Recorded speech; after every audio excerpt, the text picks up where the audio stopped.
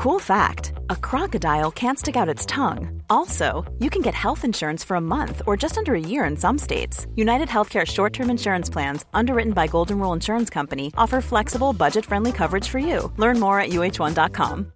Botox Cosmetic, out of botulinum toxin A, FDA approved for over 20 years. So, talk to your specialist to see if Botox Cosmetic is right for you. For full prescribing information, including boxed warning, visit BotoxCosmetic.com or call 877-351-0300. Remember to ask for Botox Cosmetic by name.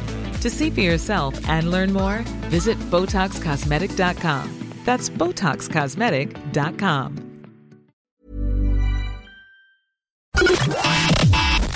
Connecting to the big show.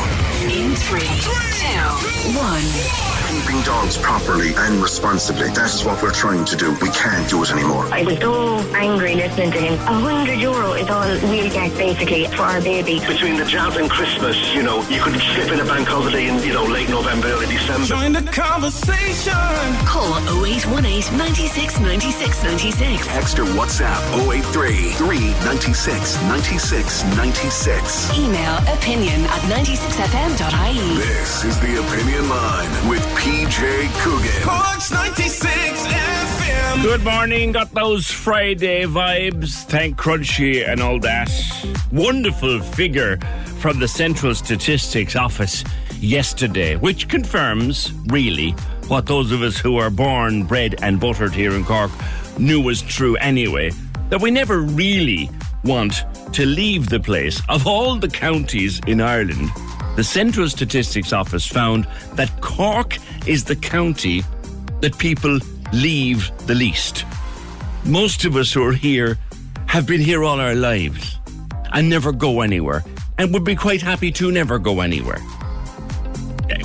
Except for holidays or a few months here or a couple of years there. But the Central Statistics Office said that 72% of us who live here right now were born here and are quite okay with staying here for the rest of our days. We're the champions of it. We're the people who love our county the most in all of the country. Now, those of us who knew could have told you anyway. Like, there were two kinds of people. This is the thing that the Central Statistics Office doesn't even get. There were two kinds of people in Ireland. Those who are from Cork and those who wish they were. That's it. But you know what? In between all the other things we'll talk about this morning and all the breaking news as we get it, what is it about Cork that makes you happy to stay here for the rest of your days? What is the one thing that you would never leave behind? You could never leave behind. What is bred into you, baked into you as a Corkonian that you could never leave behind? Or if you're one of our new Corkonians, the ones that have moved here from other parts of the world, what is it about our city, our county, our towns, our villages, our people that has kept you here and had you fall in love with the place? A bit of fun for a Friday. What is it about Cork that it makes it so special that no one seems to want to leave? 0818 96 96 96, 083 396 96 96. That and other things besides. Oh yeah, where in the world, if you're a cat lover, they've started to allow kids to learn to shoot cats in New Zealand. No, I kid you not. Cats are being shot in New Zealand. More on that in a little while. But first of all, to something far more serious, I guess, and the number of people who, as you put it, Ger, take a shortcut out of life down by the Port of Cork and along the river by the Mersey. It's very worrying, and I think you feel, Ger, we're not doing enough to make it safe down there. Morning. Good morning, TJ. Thanks very much for having me back. Yeah, it's something that really is after hitting home, especially there the night before last. I was taking a spin around the city and to see the all too familiar sight of our wonderful city fire brigade and ambulance staff and the guards down at the quay again, and you just crossing your fingers and hoping that it isn't just another statistic that's going to join the rest of them. But thankfully, fair play to them firemen in Anglesey Street. They literally are, they're heroes, and they don't realise it. Yeah. There's access, just walking down to the marquee and back over the last couple of weeks, you couldn't but notice how easy access there is to the quay wall for anyone in that difficult dark space. It's too easy for them.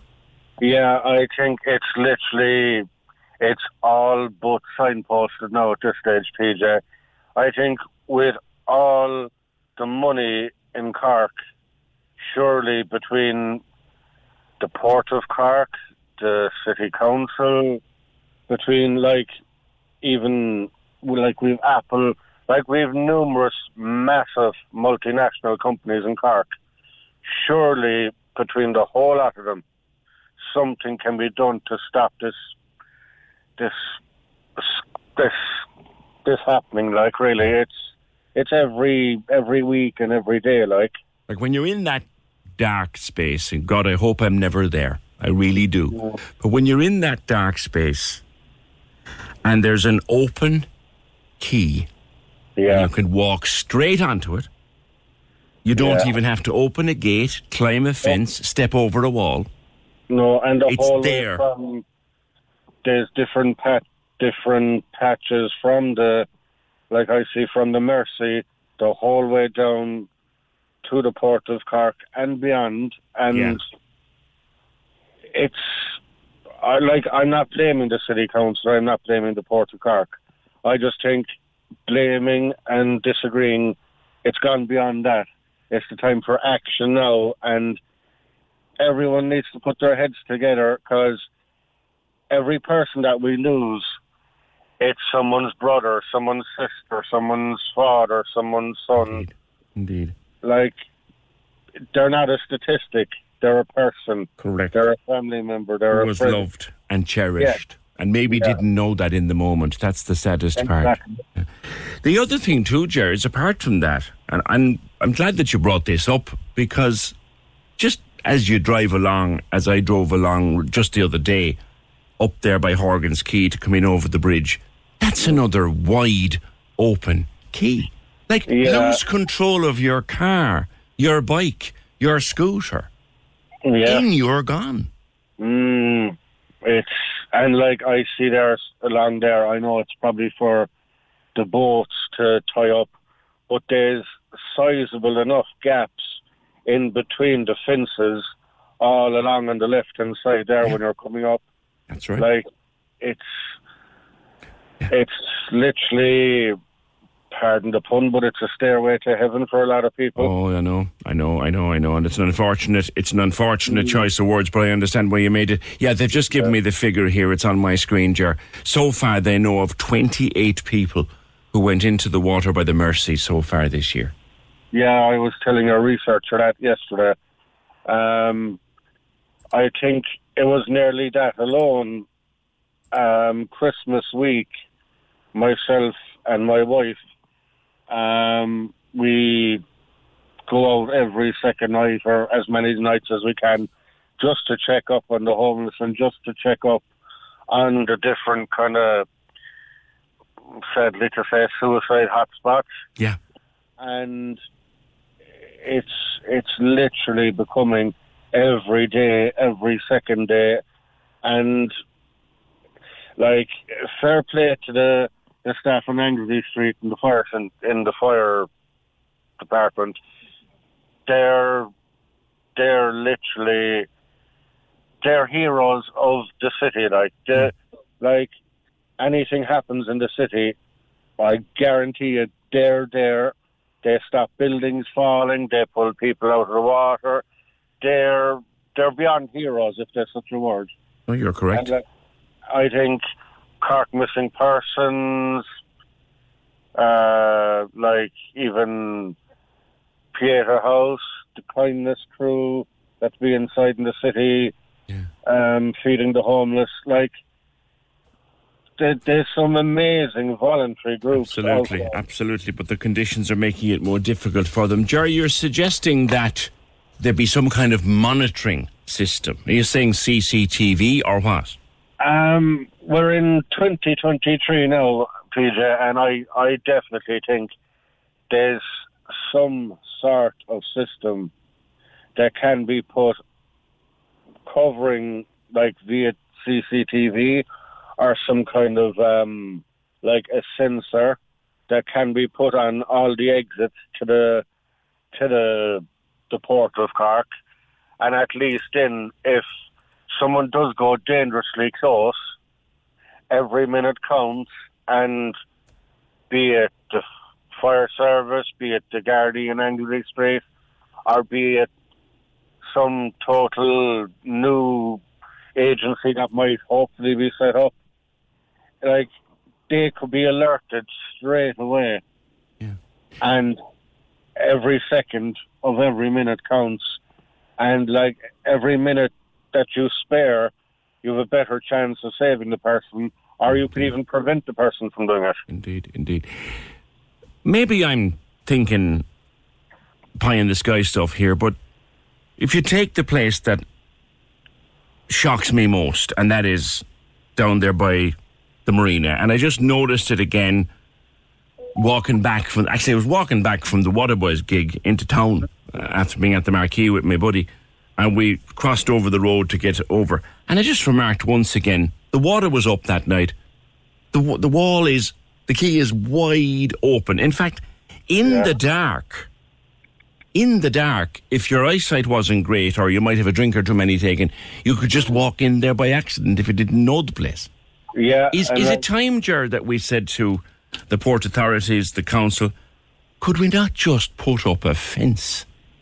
I think, PJ, being all honest, we're at an age now where engineering and technology, it is fairly advanced. And I think definitely between the Port of Cork and the City Council, I think something has to be done. Not should be done, but has to be done. Well, 28 people went in down by the Mercy. How many have gone in on the quays, I wonder? Oh, I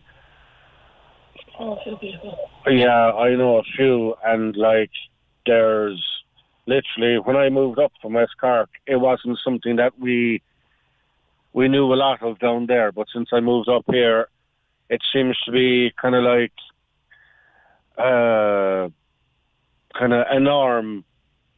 Yeah, sadly. I understand. And it's, like, every person that goes, as I said a while ago, they're someone's son, someone's daughter, someone's dad, someone's mum, someone's brother or sister. Yeah. And, like, when they're gone, that family has to deal with the pain. And, like, can anyone out there imagine, like, being at home, getting a call or getting a knock on the door saying, your son is there. No. Sorry, that's probably the worst feeling anybody will ever get. Yeah. It's horrible. Is it something you've personal experience of? Sure. I've lost a few friends through it, all right. I haven't lost any family, thankfully. Okay. But it's something that I think media and places like yourselves and everyone there needs to be some massive campaign put out there to get men especially to open up. Oh, well, that's a whole different conversation in itself. Yes, we're terrible. We men are absolutely terrible. We keep it to ourselves until it's so big we can't deal with it. Yeah. Gerard, listen, I'm going to leave it there for now. But thank you very much. For the thing about getting men to talk, you could probably spend a week of programmes looking at that one. But just the keys, they're too open. And maybe I'm wrong, and maybe my level of travel of the world is much lower than others, and it is. Maybe there's someone listening to me somewhere in the world where you have quays like Cork I can't think of anywhere else I've ever been where you can walk straight out onto a quay without so much as a fence or a bit of wire or a gate or anything. I was down there last September. I recorded the interview with the two Norries, and their studio is down there on the quays. And I parked my little car, went in, did the interview, came out, and I reversed into a parking space just there at the edge. And I just thought to myself, if I was not concentrating or was stressed or anything and accidentally put my car into reverse instead of first to get out, I was 6 feet from the edge and nothing to protect me. Just very dangerous. 0818 96 96 96. PJ, blocking riverbanks won't help anything. If a person wants to hand in their rent book of life, they will always find a way. You're correct, whoever you are. You're 100% right. But if we block one way, they have to find another. And maybe in that space of time, someone can get to them. Dennis, thank you. Join the conversation. This is the Opinion Line. With Hidden Hearing, changing lives with the latest hearing health technology. They're all ears. Visit hiddenhearing.ie. Cork's 96 FM. That'll be off on my holidays in a couple of weeks' time. And Gareth O'Callaghan will be sitting in here while I'm away, by the way, for the couple of weeks. But I'm reading a piece in The Examiner which asks the question, are the days of cheap flights over? Now, I might tell you, my flights to get away this summer weren't exactly cheap. They weren't exactly business class, diamond-crusted price either. Got a good deal back in January when I booked my Ryanair flights. They weren't outrageously cheap, but it looks like they're going to go up again. Even Michael O'Leary of Ryanair has said the price of flying is to rise by up to 50% or 15% over the next 12 months. Owen Corrie of Air and Travel Magazine joins me. Certainly, Owen, I think the days of the $9.99 to London are behind us. Good morning. Good morning. Yeah, it's not exactly clear that they are. It's always very, very interesting because the price of flights is there's an awful lot of moving parts to it. We had the airports conference, the API conference in Barcelona this week, where the analysts said that fares are up about 32%. Which is pretty much what I've been hearing at the IATA conference in Istanbul recently. They said 40. They're worldwide figures. Michael O'Leary is right. He's kept Ryanair's airfares from going too high. He did it because he's a gambler. He's a man who's very happy with his elbow in the fence at Cheltenham or Punchestown watching the horses. And he gambled heavily last year on oil prices. He hedged in at a very low rate. Now he's hedged in quite seriously, much higher at the moment. He's bought in at about $86 a barrel for the year, and the current price is $80. So it looks like he got it wrong. He says he's not sure he got it wrong, but that he does look forward to getting it right all of next year. That's the classic bravado.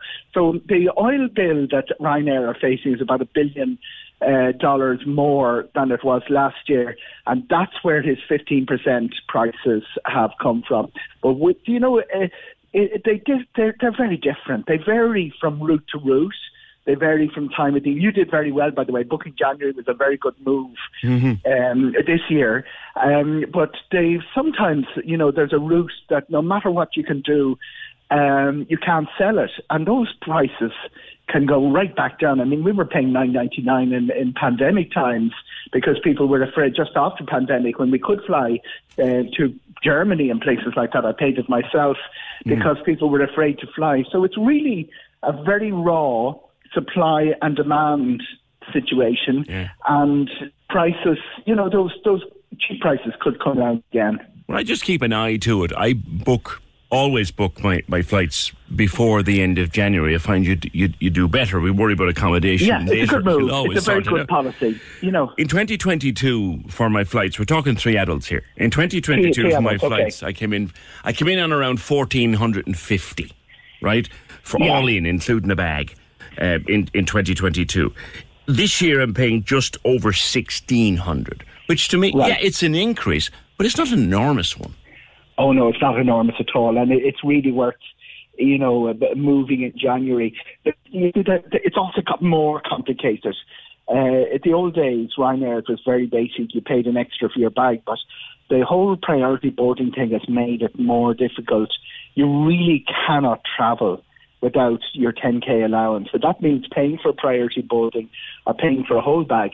Now, to complicate matters more, Aer Lingus have the opposite policy of Ryanair.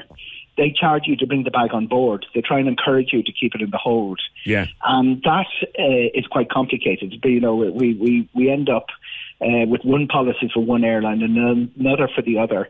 And it's always a little bit confusing. But, if you're booking, that headline rate that you see really isn't much help for you, because it's you now have useless, to pay actually, for your and it's utterly useless.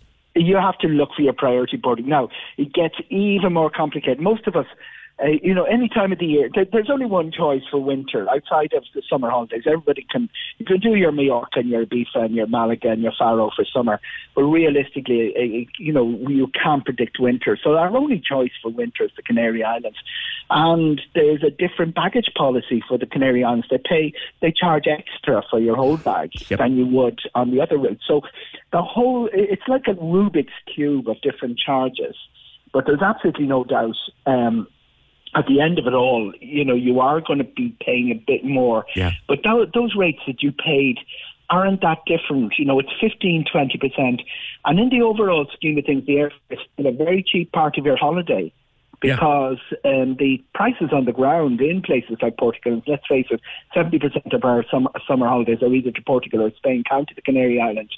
But they're going up by even more. They're going up 30%, 40%, because the hoteliers are facing the same problems that we are facing here in the energy bills and staffing and all of those sort of things. In terms of the cheaper flights here in the UK, I have another reference point. I've a friend who's a teacher, Owen, and he teaches in the UK, and he commutes over and back to Cork, and he books a lot of people months in advance, using the cheaper fares to commute. He said to me the cheapest he's done it in the last year was he got over and back for €40. Yeah, that's cheaper than a train to Dublin. It's still possible, and that's the key. As I said to you, it's a money-headed beast. It works in that. It's actually no human decides this. The computer decides. They put in when they launch a route. New routes are really looking for as well. I'm just going off on a tangent here, but keep an eye on a new route, because it takes a while for people to get to know it. So you get cheaper fares on those fantastic new ones from Cork this year. Rome launched in March, and Sevilla launched only a couple of weeks ago in Spain. It's inland Spain, but it's absolutely magnificent there on the Sierra, with the great access to Sierra Nevada. And La Rochelle is a new one from Cork this year, and East Midlands and Bristol in England. And good prices on those. Keep an eye on the new routes, because they do come in cheaper. But those things that we used to see, you could have very high prices. And let's face it, the trunk routes out of Ireland are Malaga, Faro, Palma de Mallorca and Lanzarote. There's loads of capacity on them. So an extra flight a day can bring the flights down. Then something goes wrong and you take a flight off it. A good example would be Barcelona, where Ryanair had to take a flight off because the new plane they were buying from Boeing was late. Boeing has production line problems. All sounds like something that you'd find on Bloomberg or the business pages. It isn't, because it actually will affect your price. If they schedule 5 flights a day or 4 flights a day and they have to bring back to 3, the prices will all fly up. So it's a very raw supply demand. As I started to say there, the computer makes a decision. They have 189 on a standard, the 737-800 that Ryanair use. It's going to be more for the MAX, but they have 189 seats, so they'll put them on sale. They'll put them on a little bit high at the beginning, because people who have to be for a wedding or a christening or a confirmation, they know they'll sell to them. Then they'll drop them. And then with every couple of months, they'll see how many seats are sold and raise the price. And if the number of seats isn't meeting the metric, they'll lower the price.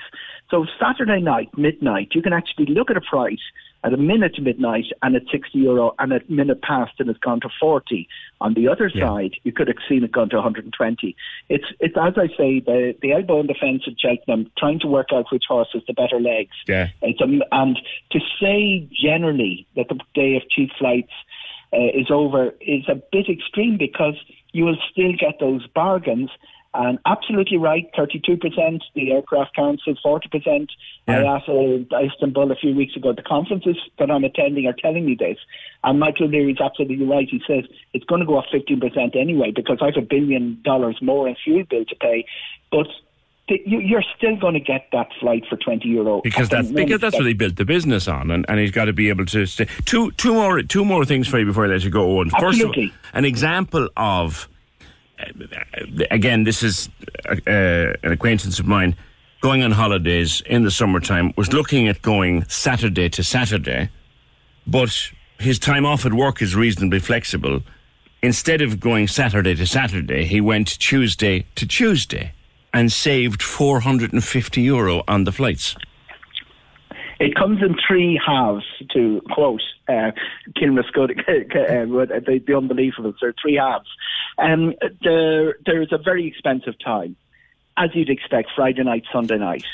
There is a less expensive time. It's the Monday and the Thursday. It's in between. Saturday afternoon, oddly enough, is a time when prices dip as well. But you're absolutely right. If you're going to if you really want to pick up the prices, the best prices, you're going midweek when the number of people who can travel is limited. And this is the joy of modern travel. In the old days, you bought your package, you went out on Saturday and you came back on Saturday. Everybody has got loads and loads of options to extend it by a day or two and save. It can be a considerable saving. And lastly, this may be a conspiracy theory. I'm sure you've probably heard it before. Someone said to me once, don't ever buy your flights from the same computer that you look them up. So look up the prices, note the prices, shut down that computer, go to another one with your credit card, because the website remembers the IP address that made the inquiry. Truth or rubbish? Okay, it's a very important one. You're not the first to come up with this. I actually took my life in my hands and I put it to Michael O'Leary face to face. He denied it. He said that is absolutely untrue. But what you got to remember, he said, is that thousands of people are going into the flight at the same time, looking at the same flight. And one of the things they did then to try and counter that, because as soon as we invented the internet, the conspiracy theories, well, there were always conspiracy theories, but they got a great forum. And one of the things they did to counter the conspiracy theories was to say there's a number of seats left at this price. So you go on and you'll see 20 seats left. Okay, fine, I can sleep on it. 4 seats left. Panic. Time to panic. There might be, somebody else looking at this. So they've tried to counter that conspiracy theory. But you know what? I love it. I love conspiracy theories in general. And the notion that they have this trap that they'd look up your IP address and say, ha, look what he's up to. It's not really that a conspiracy theory is true. It's a reminder of how much information they can get from us, how much surveillance can be done. It mightn't be true, but do always be aware that these guys are not only looking at what you're looking at, but they've also looked at what other ad sites you've looked at. He was browsing flights to Tenerife, and look, he's looking at the prices. Oh, look, here he is again. I wonder what he's up to, and why was he buying that book about the history of West Cork hurling 2 minutes ago? Yeah. Oh, and always a pleasure. Thank you very much. Sean Curry of Air and Travel magazine. The price of flying is going up. It will go up. It's inevitable it will go up. But as Owen said, look around, you will still get a bargain. And if there's something, if you can afford it, if you're a person that likes to plan a summer holiday, it's the biggest plan we make in Coogan Towers in the course of an average year. If you like to plan a summer holiday, have space on the old credit card to jump on the flights in January. Decide where you want to go, jump on the flights, book the flights. You'll get the accommodation after. But jump on the flights, because you'll always get a better price around the second week in January, not necessarily the first week, the second week in January. That goes from years of experience. Just looking again at that report from the census that the Central Statistics Office gave us yesterday. Have some fun with this. Seeing as it's Friday and we're trying to lighten the mood a little bit, just a bit.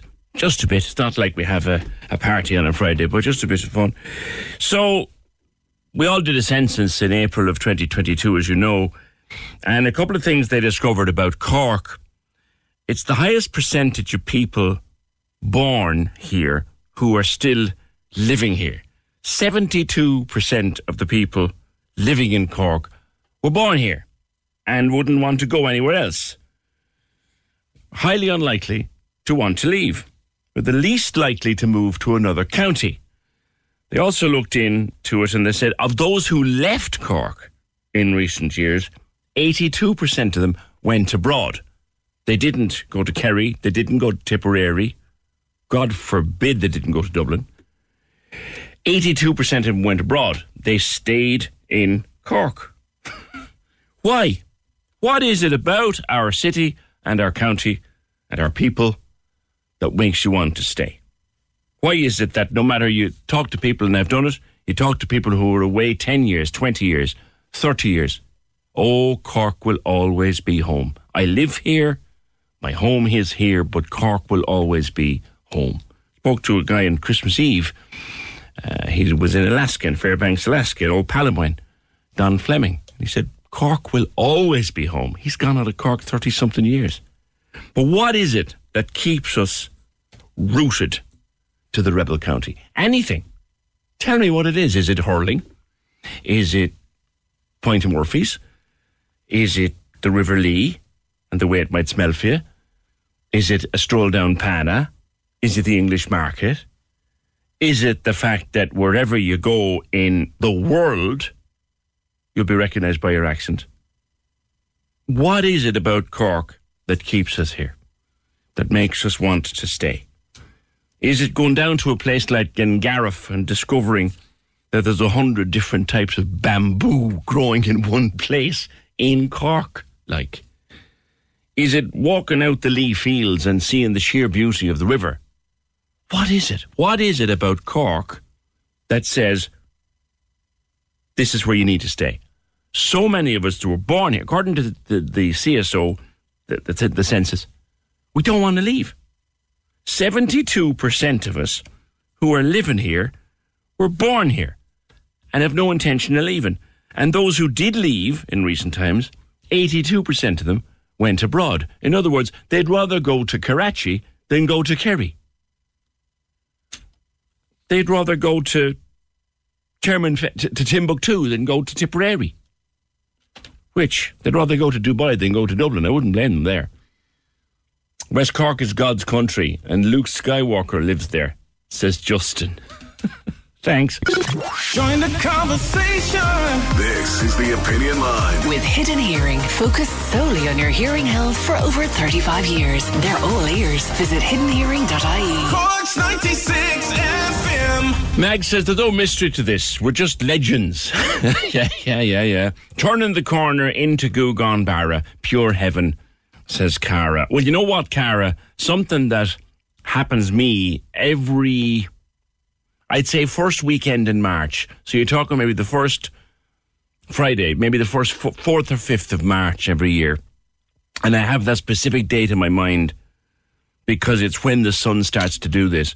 Walk over Patrick Street at 7:10 or 7:15 in the morning in the early days of March on a sunny morning and look at that sight out in the harbour of the sun coming up over the water. That's Cork. And you'll never take it from me. You'll never take the love of that from me. Now, to the safety on the quays, raised as a topic of conversation by Ger. Michael, good morning. Good morning, PJ. How are you? Good. We hear that 28 people have gone into the water by the Mercy so far this year. There must be others down by the Port of Cork. It's a difficult subject, but something we must talk about. Oh, it is, definitely, and well done for bringing it up.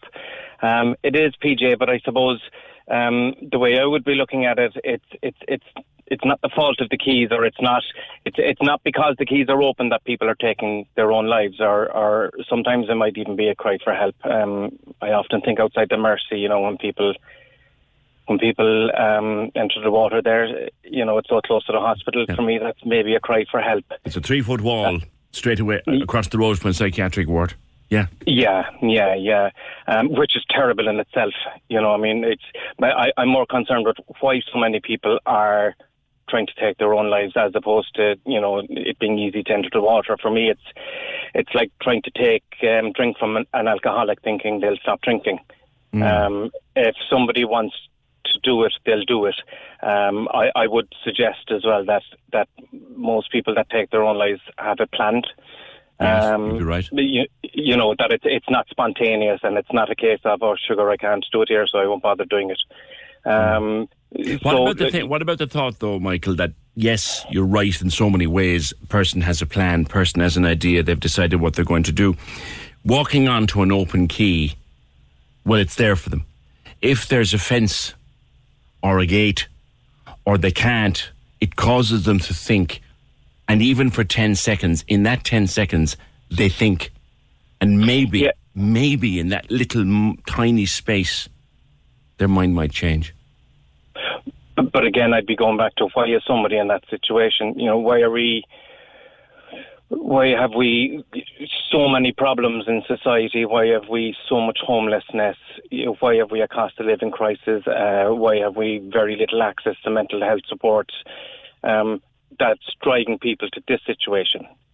Yeah. If somebody really wants to take their own life, a wall or a gate won't stop them, PJ. True, very true. Do you know what I mean? It really won't if your mind is made up. Your mind is made up. In the general sense of it, though, Michael, come away from the suicide element for a moment, and you're quite right in what you say. Do you not think, and this is just a general angle, do you not think that our quays down there, particularly by, say, as you head down towards the Marquee down there, they're ridiculously dangerous. They're wide open, for goodness sake.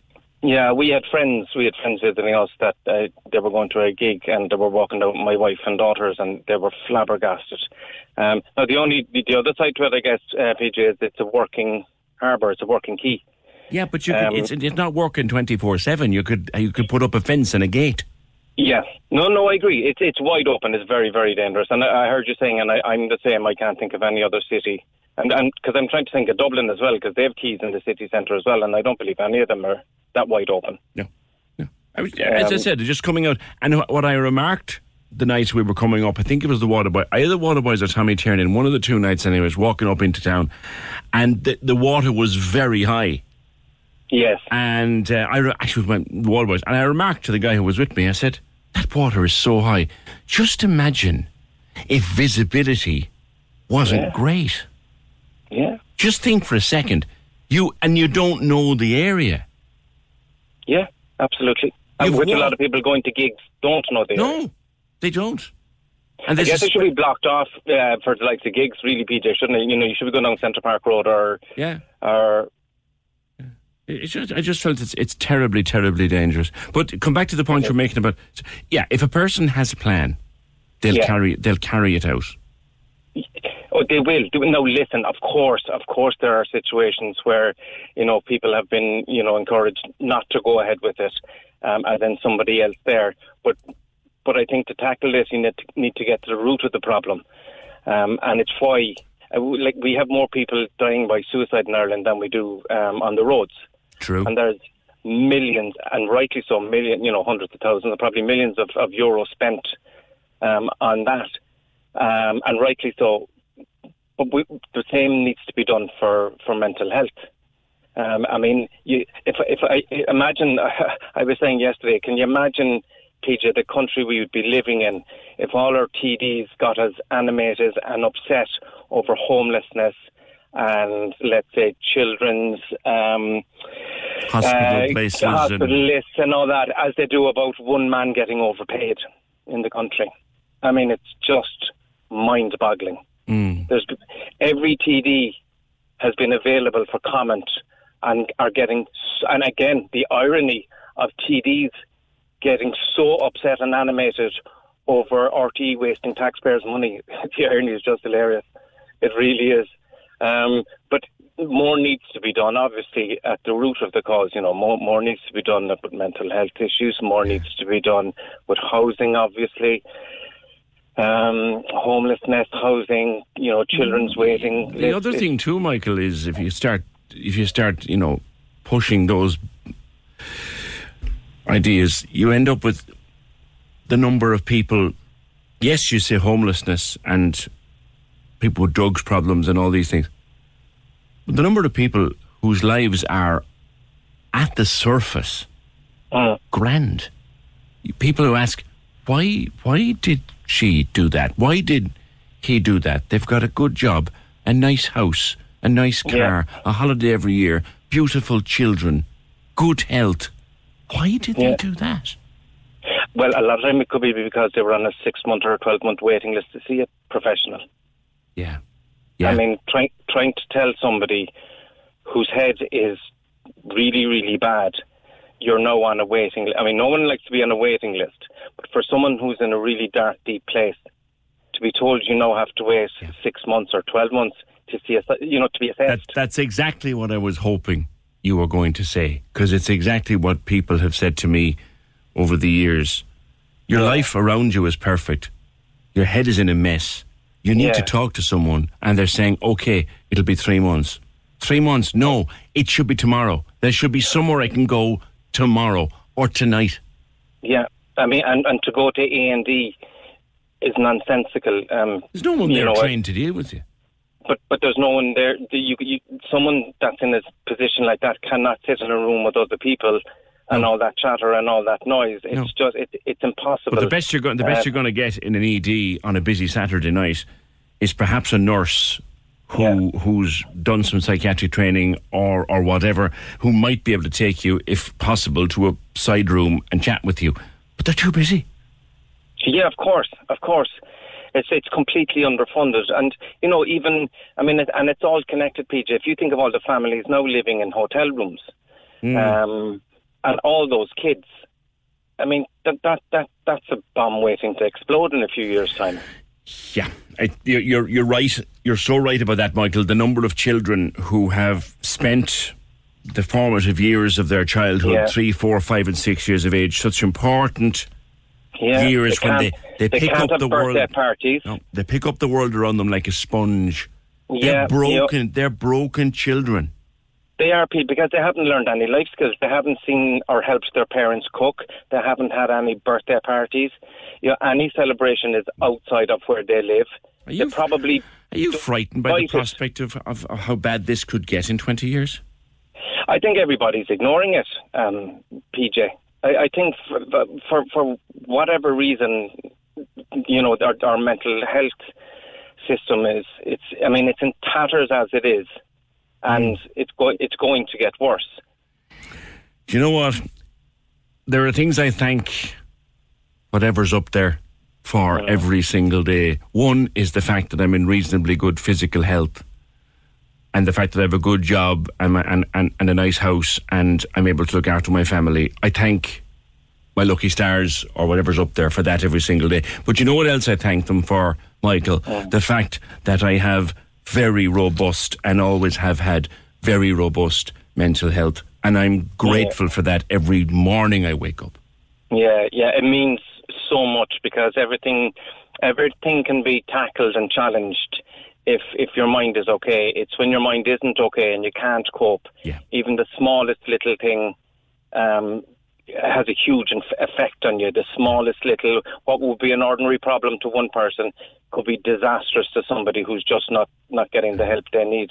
The clock is not my friend here, Michael, but are you talking from experience? Yes. Yeah. I am, PJ. Yeah, I had my own mental health issues. I spent a little bit of time in psychiatric hospital as well. But it's important to know that things can get better. Things will get better if people ask for help. There is help out there. It can be, sometimes it's difficult to get.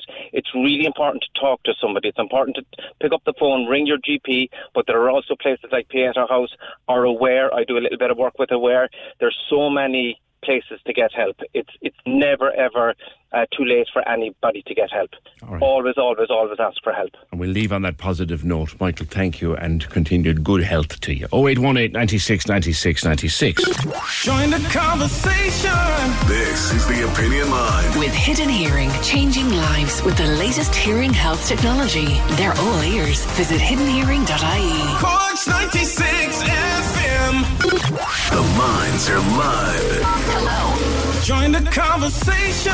Call 0818 96 96 96. Text or WhatsApp 083 396 96 96. Email opinion@96fm.ie. This is the Opinion Line with PJ Coogan. Cork's 96 FM. Yeah, we're looking for the reasons why so many people who are born in Cork and reared in Cork are quite happy to spend their entire lives in Cork and would never consider going anywhere else. Well, they might go abroad, but they certainly wouldn't go anywhere wild like Kerry or Tipperary or Waterford, anywhere like that.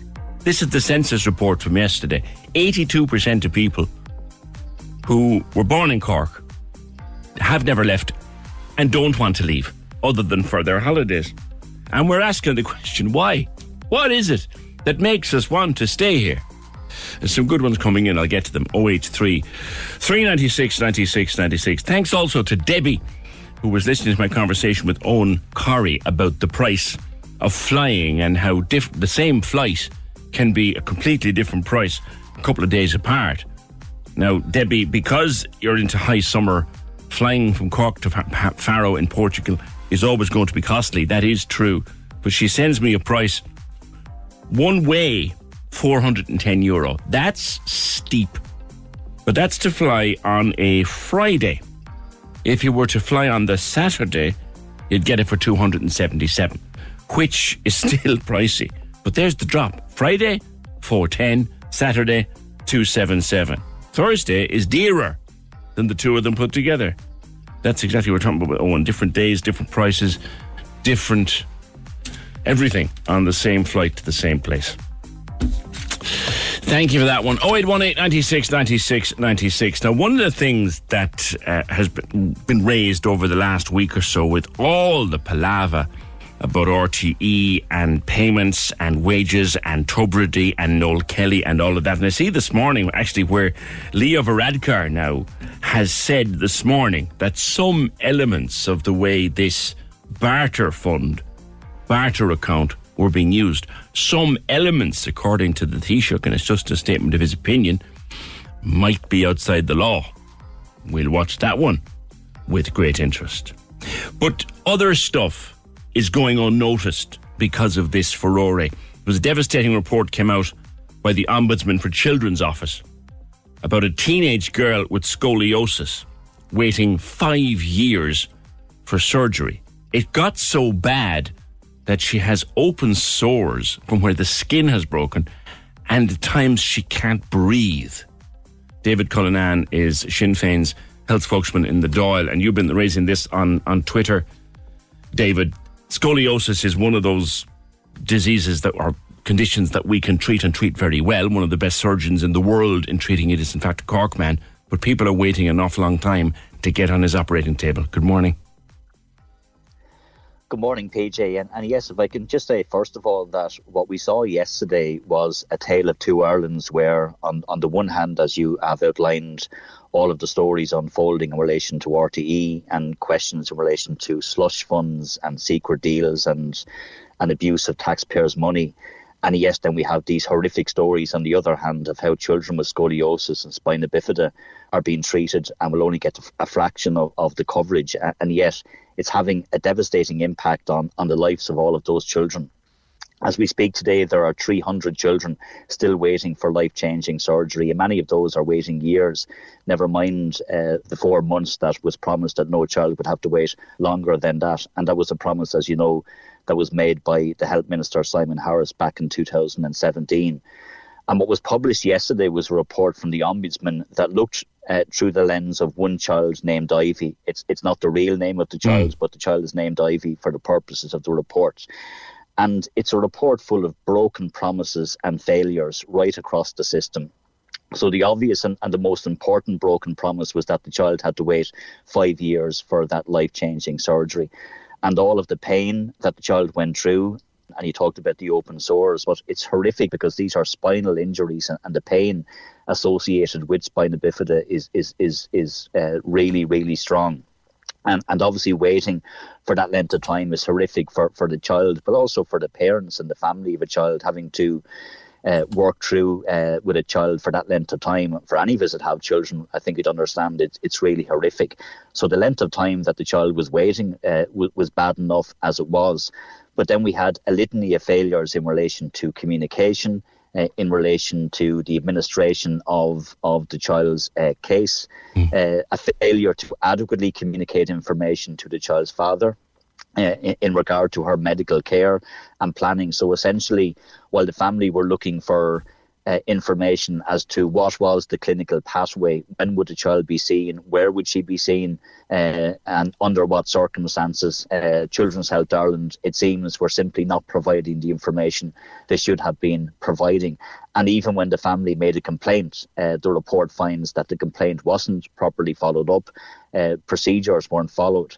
And I just find that absolutely disgusting that that's how a child of that condition and of that age would be treated by the HSE. And there's absolutely no excuse whatsoever for a failure to properly communicate and properly have due regard to procedures that impact on the lives of and the livelihoods of a child. Imagine we accept, David, that people with the skill set of Pat Kiley. He's the Cork man who is one of the best surgeons in the world at this.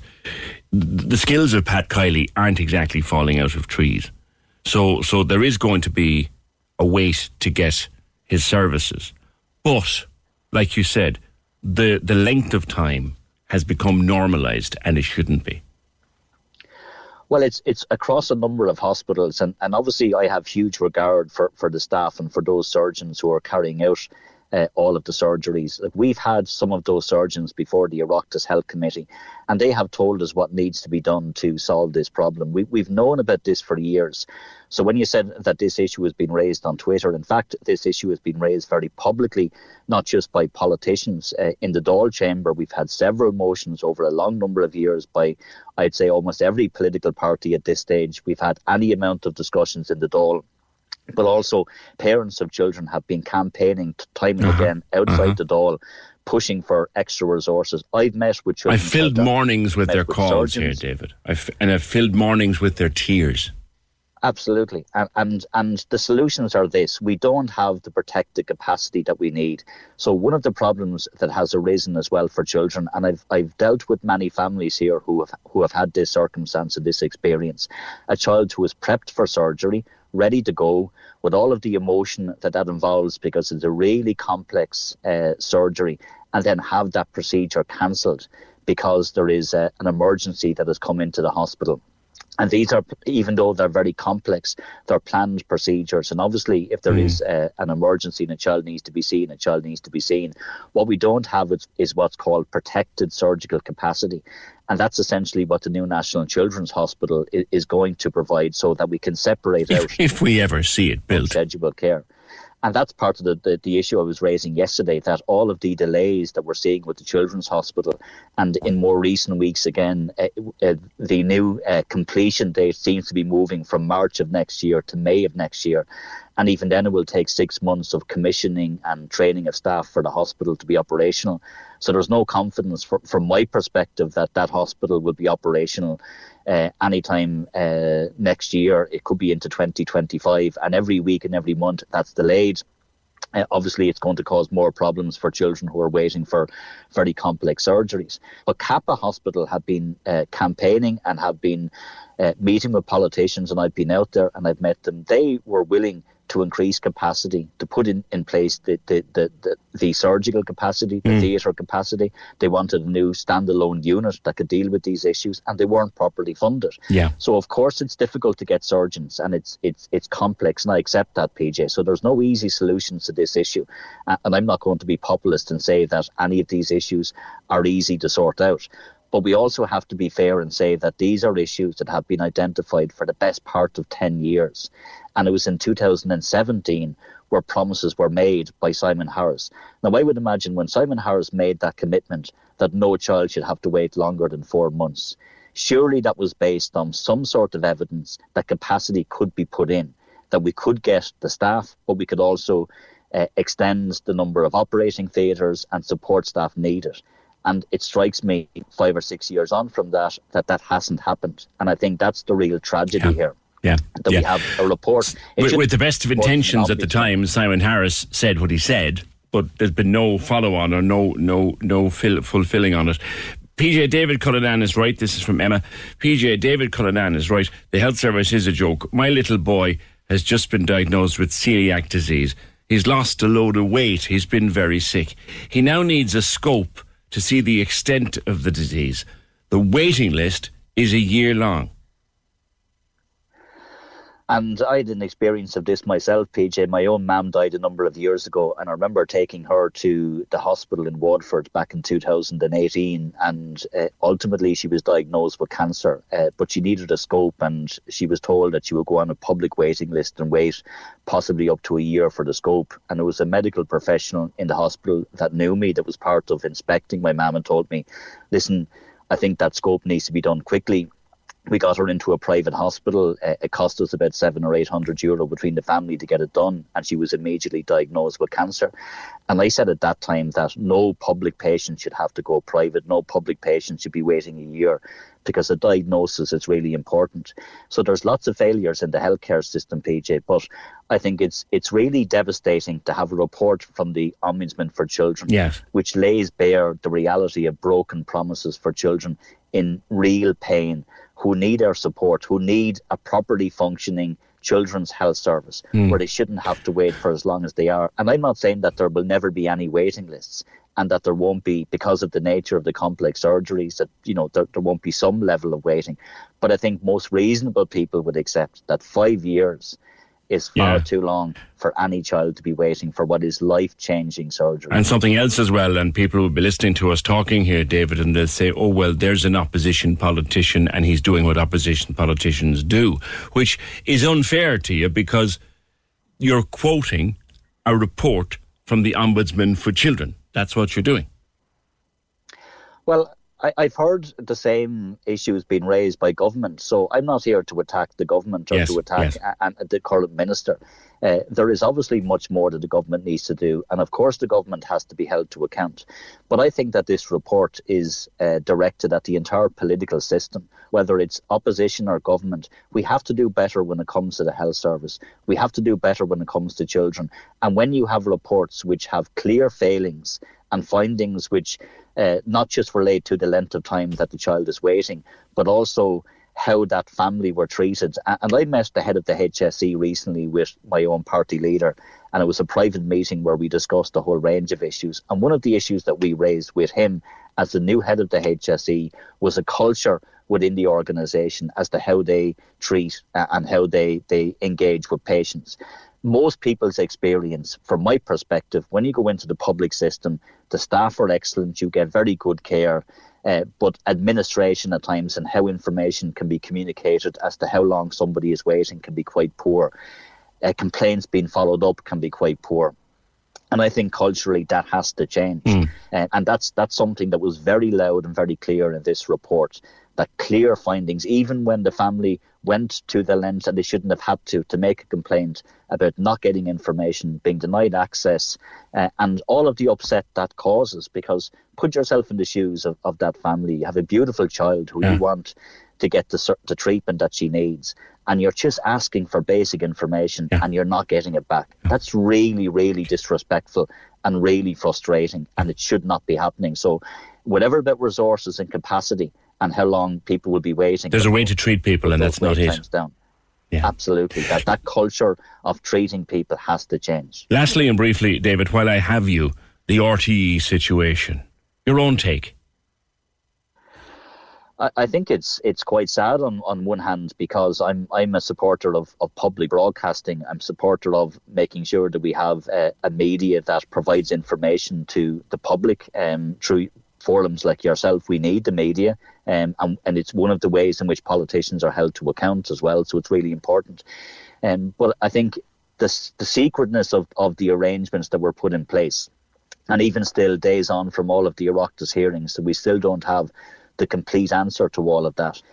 But it seems to me that there are really, really profound questions for the RTE executive that are not going to go away. I would imagine that there is going to be serious consequences for very senior officials within RTE. I think there is going to have to be now a very public debate about how we fund RTE, because you have that mix of commercial funding on the one hand and taxpayers' money on the other. But having how do you feel about what obviously seems to have been? Sorry. How do you feel about what seems to have been, and I stress seems to have been, what seems to have been the spending of taxpayers' money, licence payers' money? What do you think about the spending of that to bring people on a jolly to the Rugby World Cup? Well, obviously, I think it's completely wrong, and it came as a surprise, I think, to a lot of the staff in RTE, and I'm conscious as well that there are thousands of people who work for that organisation who are not on anywhere near the salaries that the so-called talent, as they're called, are on. But the real talent, in my view, are all of those who work behind the scenes. Absolutely. And make all of the shows as successful as they are. And I would imagine that they are as disgusted as the rest of us. And it was just, tragic yesterday to see what was unfolding and an organisation essentially collapsing. And that's what I saw, and that's what we're witnessing. An organisation where there is no sense of who's in control. I think that the management, the command and control in RTE has essentially collapsed. Confidence in the staff is probably at an all-time low. It's rock bottom. I spoke to many people in RTE over the last number of days, and they are absolutely livid because they are all, seeing what's unfolding. And bear in mind, the source of all of this was that RTE had to embark on a cost-cutting exercise, which involved pay cuts for many of those on middle and low incomes in RTE, and yet there were special arrangements being put in place for at least one person. But that was only one of the issues. What then surfaced was this barter account, how it was used, what it was used for, golf trips, concerts, getting a bus and a private bus to take you from a couple of kilometres to an event. Just stuff that should absolutely not be happening at a time when there is cost containment measures in place. And certainly not being used, but certainly not having taxpayers' money used for it. If someone... Well, I would imagine that organisations like your own and, private media organisations who get no funding whatsoever from the taxpayer will be looking at this and asking questions as well. So I think confidence in RTE has been severely damaged. I'm somebody who believes in public broadcasting. So from that perspective, we do need to hold people to account. There needs to be fundamental reform in the organisation, and we do need to look at the governance and how it's funded. But I want, obviously, RTE to survive because we need public broadcasting, but it has to survive on different terms. Okay. And I think we're going to see a different RTE emerge from this scandal, and that may not be a bad thing. We'll see. The scandal itself is just horrific when you consider the issue that we're talking about. Juxtapose that with children with scoliosis. That's what that is why I came back to it, David. Thank you. I appreciate that. We've run a bit over time with that. David Cullinan, health spokesperson for Sinn Féin. Speaking of RTE, after the break, Gareth O'Callaghan will join me. He's written in the Examiner today about why he left RTE at a time when his career was flying it in 2005. We'll talk to Gareth next. 0818 96 96 96. Join the conversation. This is the Opinion Line. With Hidden Hearing, focused solely on your hearing health for over 35 years. They're all ears. Visit hiddenhearing.ie. Cork's 96 FM. Oldies and Irish on Cork's 96 FM is the Big Sunday Show on your radio. Big show, radio. Turn it up and take it easy with the best music mix for your Sunday morning. Welcome along to the programme. Lovely to be with you on a Sunday morning. Oldies and Irish with Derry O'Callaghan. Sundays, 10 a.m. to 2 p.m. With Cork Simon. Do you want to leave a legacy to the city you love? Find out more about leaving a gift in your will at corksimon.ie. Cork's 96 FM. Cool fact, a crocodile can't stick out its tongue. Also, you can get health insurance for a month or just under a year in some states. United Healthcare short-term insurance plans, underwritten by Golden Rule Insurance Company, offer flexible, budget-friendly coverage for you. Learn more at UH1.com. Botox Cosmetic, out of botulinum toxin A, FDA approved for over 20 years. So, talk to your specialist to see if Botox Cosmetic is right for you. For full prescribing information, including boxed warning, visit BotoxCosmetic.com or call 877-351-0300. Remember to ask for Botox Cosmetic by name. To see for yourself and learn more, visit BotoxCosmetic.com. That's BotoxCosmetic.com. So, Gareth O'Callaghan, this is a story that you've not told before. You spent 17 years in RTE from 1988 rather to 2005, and when you left, your show was one of the most popular on the station. But you quit overnight. Before I get to that, though, you say that observing the events of the last week, you have huge sympathy for Dee Forbes. Morning.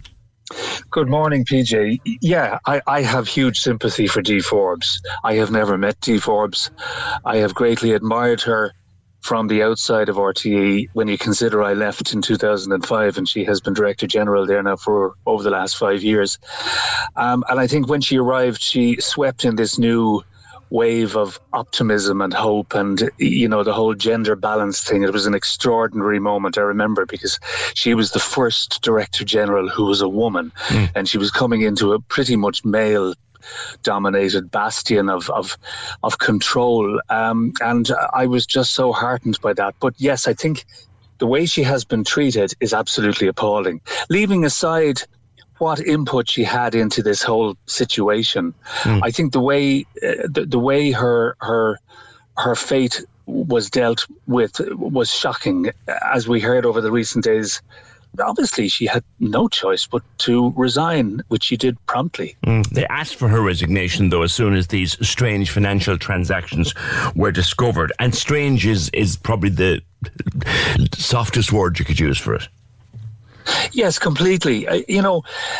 Dee Forbes is not the cause of what's happening here. And Brian Tubridy is not the cause of what's happening here. Justine McCarthy writes today in one of the newspapers that he's merely a symptom of this pandemic of greed, this culture of just lack of control and lack of transparency. I'm sickened and bordering on depressed, as I'm sure you are, listening to what's coming out here over the last couple of days. And one of the things I find appalling is watching those individuals from RTE being questioned over the last couple of days. And there was almost an air of arrogance about the way they were answering some of the questions. And then there was also an air of complete ignorance, and I don't know really how to answer this, even though you're asking me how much I earn. One individual, the chief financial officer there, is yesterday was asked, "What's your salary?" And he had to think, and he said, "I think it's about 200,000, and there's a bonus of possibly 20,000. What's that about?" Gareth, you tell a story in the paper today for the first time about why you left. Now, you were, at the time, you were the biggest star on 2FM besides Jerry Ryan. Why did you leave so quickly? I left because I was thrown under the bus, which is the phrase that's being thrown around a lot now over the last few days. In 2005, as was part of my duties presenting the afternoon show, I was booked for an outside broadcast. Now, I'm very conscious that there are individuals who will hear this interview and may hear it later on the podcast. And I'm simply just describing this generally. I'm not going into too much detail. But I was booked for a roadcaster, outside broadcast. Roadcaster duties were becoming fraught with frustration and confusion at that stage because they were cutting back on budgets. They were sending me out without paying me for travel. They'd give me a train ticket if I wasn't going to get travel allowances to travel, say from Dublin to Cork. And this particular day, I was travelling by train and I got a phone call from the broadcast site where the roadcaster was to tell me that the satellite link back to Dublin had broken down.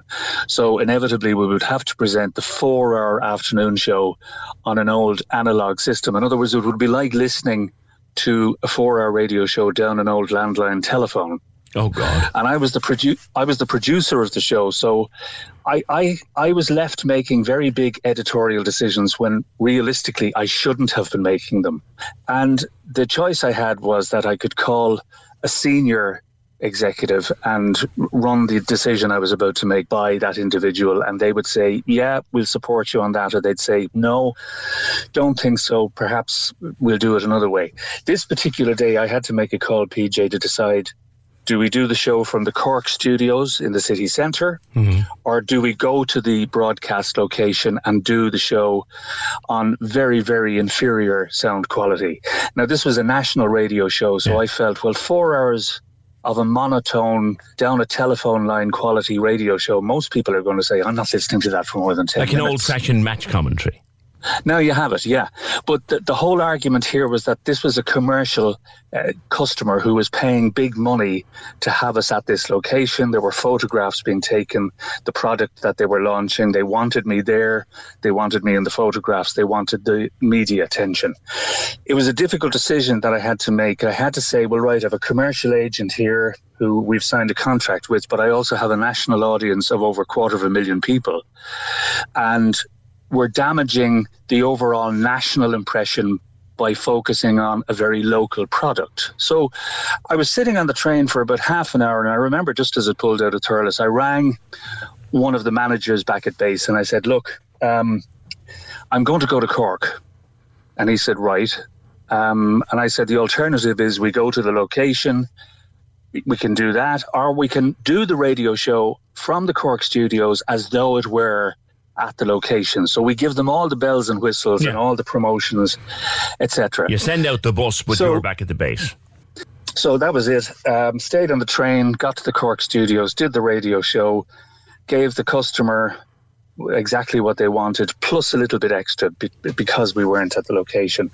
Went back to Dublin, went home that weekend thinking everybody seems to be happy. Then I arrived into RTE on Monday morning, and one of the girls I work with said to me, you're required at an important meeting. And I was met with a number of very senior members of the organisation. You could cut through the atmosphere in that room with a knife. I sat down and I knew what was happening immediately, and they were quite hostile with me. They were quite aggressive. One of them, I actually had to say to him, please don't shout at me and don't point your finger. And basically what they said to me was that I was in breach of the contract they had signed with the client, that the client was now going to sue, and that I had cost the radio station, the organisation, tens of thousands. Now, the client didn't sue, and I didn't cost the station a cent. Right. And there was dead silence, and they all looked at me as if to say, any further questions? And I said, I'm leaving. And they said to me, we're not finished yet, sit down. And I said, I'm leaving. I left the room. I did my radio show that day, and then I handed in my notice and I said, I'm quitting this week. Now, they were appalled. They said, you're the second biggest show on the station. You're bringing in the second biggest amount of revenue. You can't just leave. And I said, well, you've left me with no other choice. Yeah. I will not be humiliated like this. I will not be treated like this. You have no right to blame me because it is not my fault. And Gareth, do you mind if I ask, were you on a contract or were you staff? No, I was contract. I was always contract. Okay. I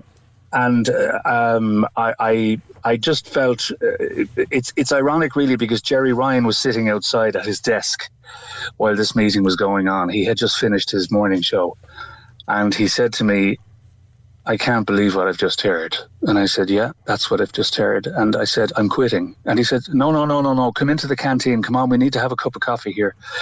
But no, I quit. It was one of the biggest decisions I've made in my career.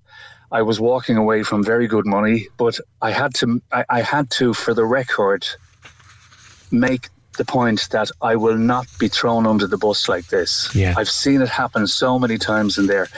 The problem in there is that the culture is one of blame. It's the blame game. We have to find someone to blame. Then we can go back to the client and say, it was his fault. Actually, it wasn't ours. Come back lastly, my friend, to Ryan Tubridy and what's happened around him. You write in the Examiner that he has betrayed people in his actions in accepting those payments. He has betrayed a crew that were dedicated to him for years. Give me a minute on that. Yeah, he has. Ryan Tubridy is probably one of the most likeable, affable individuals I know. I don't know him extremely well. I don't drink pints with him. I don't play golf with him. But we know each other for a very long time. When you consider back in 2011, Ryan Tubridy was on almost €750,000 a year. Now, it's all very well to say this is my earnings, but when suddenly it becomes apparent that you earned more than was declared, well, the staff who would literally give you the shirts off their backs are left in a confused situation saying, well, what's going on here? These are people who work for him 10 hours a day, researchers who are on €400 take-home pay a week. They're working for a guy who earns 20 times that amount every week. These are people who can't get mortgages. They can't even, they can barely afford to put food on the table. And they're looking at this man who's on staggering amounts of money. I feel that he has let his crew down. If you are not prepared to come clean and say, this is the amount of money I've earned, and there's an additional amount here as well, but to turn around and say, I can't account for the amount of money that I'm making, I really should keep a closer eye on what my bank balance is. But see, it's endemic. If you look at the top rank here, PJ, they're behaving in the same way. When the chief financial officer yesterday said that he wasn't sure what his salary was, well then, why shouldn't Ryan Tubridy say, I'm not sure what my salary is? This talent agent culture has got to go. RTE needs to put a cap on salaries, and that needs to come right from the very top. The whole talent ethos where someone comes in and literally bangs a table and says, I'm taking him away from you and he's going somewhere else. There's nowhere to go now. Yeah. That started back in 2001 because Today FM had poached Ian Dempsey and Tony Fenton was gone at that stage as well. And they were terrified that Jerry was going to go. So that was why they gave him, his agent negotiated a deal for 601,000. Gosh, it's a culture. Gareth, I'm going to leave it there for no reason other than time. I know you'll be here in this studio to cover for me in a few weeks' time. Continued success in your recovery from the accident, my friend, and we'll talk soon. Thanks, PJ. Take care. Have a good show. Thank you. Thank you, Gar. There's the story. That's why he quit. Then John says, give us a break from the RTE stuff. Tubbs did nothing wrong. Would you have turned down the money? Says John. No, is the answer, John. No, I would not have turned down the money. Not in a fit. And if anyone wants to pay me $515,000 a year, I'm accepted with open arms. But what I wouldn't have done was not tell anybody that the published figure for my salary was a lie. And that's what it was. The figure published officially for his salary was a lie. And he never did anything to counter it. But that's where he's lost the credibility of those around him, if you listen to people like Gareth. Yeah, a lot of stuff in the paper this morning too about Paddy Keelty's salary for the late. He came out and said it. Look, they're paying me $250,000 a season for 3 seasons, 30 shows per season, which works out at around $8,000 per show, which is a lot of money, to be fair. But I honestly expected it to be more. I did really expect it to be more. They also offered him transport and accommodation costs, seeing as he lives in London, and he's turned that down. And he also said something about offsetting his carbon footprint. I don't fully know what that means, but $250,000 for Paddy Keelty for 30 shows a year. I thought that he'd have negotiated more out of them. Join the conversation. This is the Opinion Line. With Hidden Hearing, changing lives with the latest hearing health technology. They're all ears. Visit hiddenhearing.ie. Cork's 96 FM. Tom says, I've been listening to all the RTE stuff in the Oireachtas. I think the whole lot of them need to go. Never mind trying to focus all the blame on D. Forbes. There has to be more than that who knew what was going on. Oh, I think it's very obvious, Tom. There are more than that who knew what's going on. Now the Taoiseach is saying this morning that some of the use of the barter account may have constituted a breach of company law. That's getting serious now. The juice is starting to flow. We shall return to this later in the programme.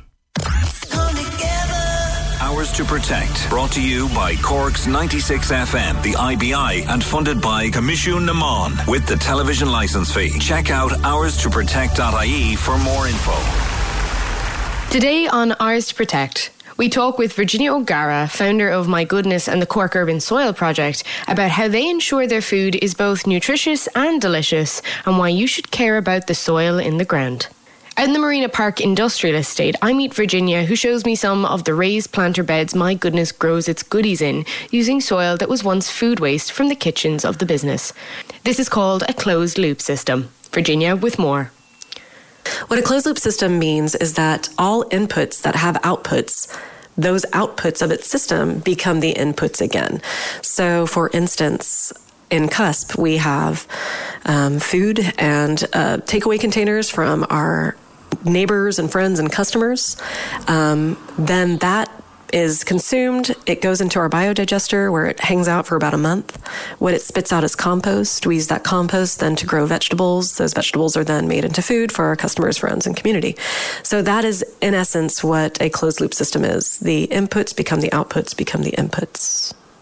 One of the things that this closed-loop system facilitates is healthier and happier soil, and by proxy, healthier and happier crops. I asked Virginia, had the taste of the food changed at all since My Goodness made the transition to a closed-loop system? This soil has been analyzed by UCC, and it's pretty darn good. The NPK is right on for growing a wide variety of vegetables. So, in My Goodness, because we don't have a whole lot of space, we have more than most people who have a City Centre kitchen, but we have started to grow interesting different varieties of vegetables to say, hey farmers, hey local farmers in Cork, look, you can grow these waxy potatoes, as you see here, and they have a different texture, they have a different kind of starch count, and that's what we use to make our cheese, our vegan cheese. We've used it to grow daikon radishes, which are this beautiful crop that can be planted twice a year in Ireland, and it's a great intercropper that breaks up clay soil, and it gets the soil ready for your next crop. They're full of vitamin C. They can be fermented. They can be eaten fresh, and they're so healthy for you. And we've been able to grow those here, not only as the roots, but also as the greens. Our tomatoes, I mean, you know yourself, if anyone out there has ever grown their own tomatoes, you know that the difference of things that you can grow in your house with really rich, nutrient-dense compost is far better than anything you're going to get in Aldi or Tesco. So, yeah, I'd say just, as a novice, the taste is way better. But also scientifically, we've been able to prove that the compost we're creating from our really healthy vegetables and a bunch of beer mats from the Franciscan well going into our composter is actually healthier than just like random bits you find out there. According to the United Nations, we rely on soil for 95% of our food, but a third of it has already degraded.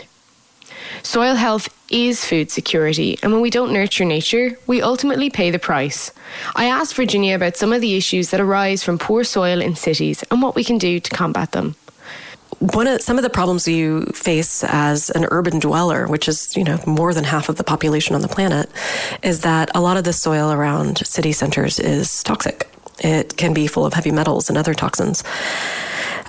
So if we can develop a system where there is community composting of various sorts, we can have healthy soil to grow our vegetables. And you are what you eat. And those vegetables are as well what they eat. So whatever microbes are existing in the soil, where those vegetables are growing, whatever chemicals, whatever nutrients, minerals, and vitamins exist in those, that's what's going to be in your vegetables. And when you eat those, you are then a part of that. So we need to take a step back from allowing other people to grow our food and deal with our waste and maybe look at what's important to us in life, figure out how we can grow better food, figure out how we can create a better environment to grow that food, and then just go with it. It's actually a really fun project to be a part of because it's quite simple. It can often seem like a daunting place to start from when it comes to regenerating our soil.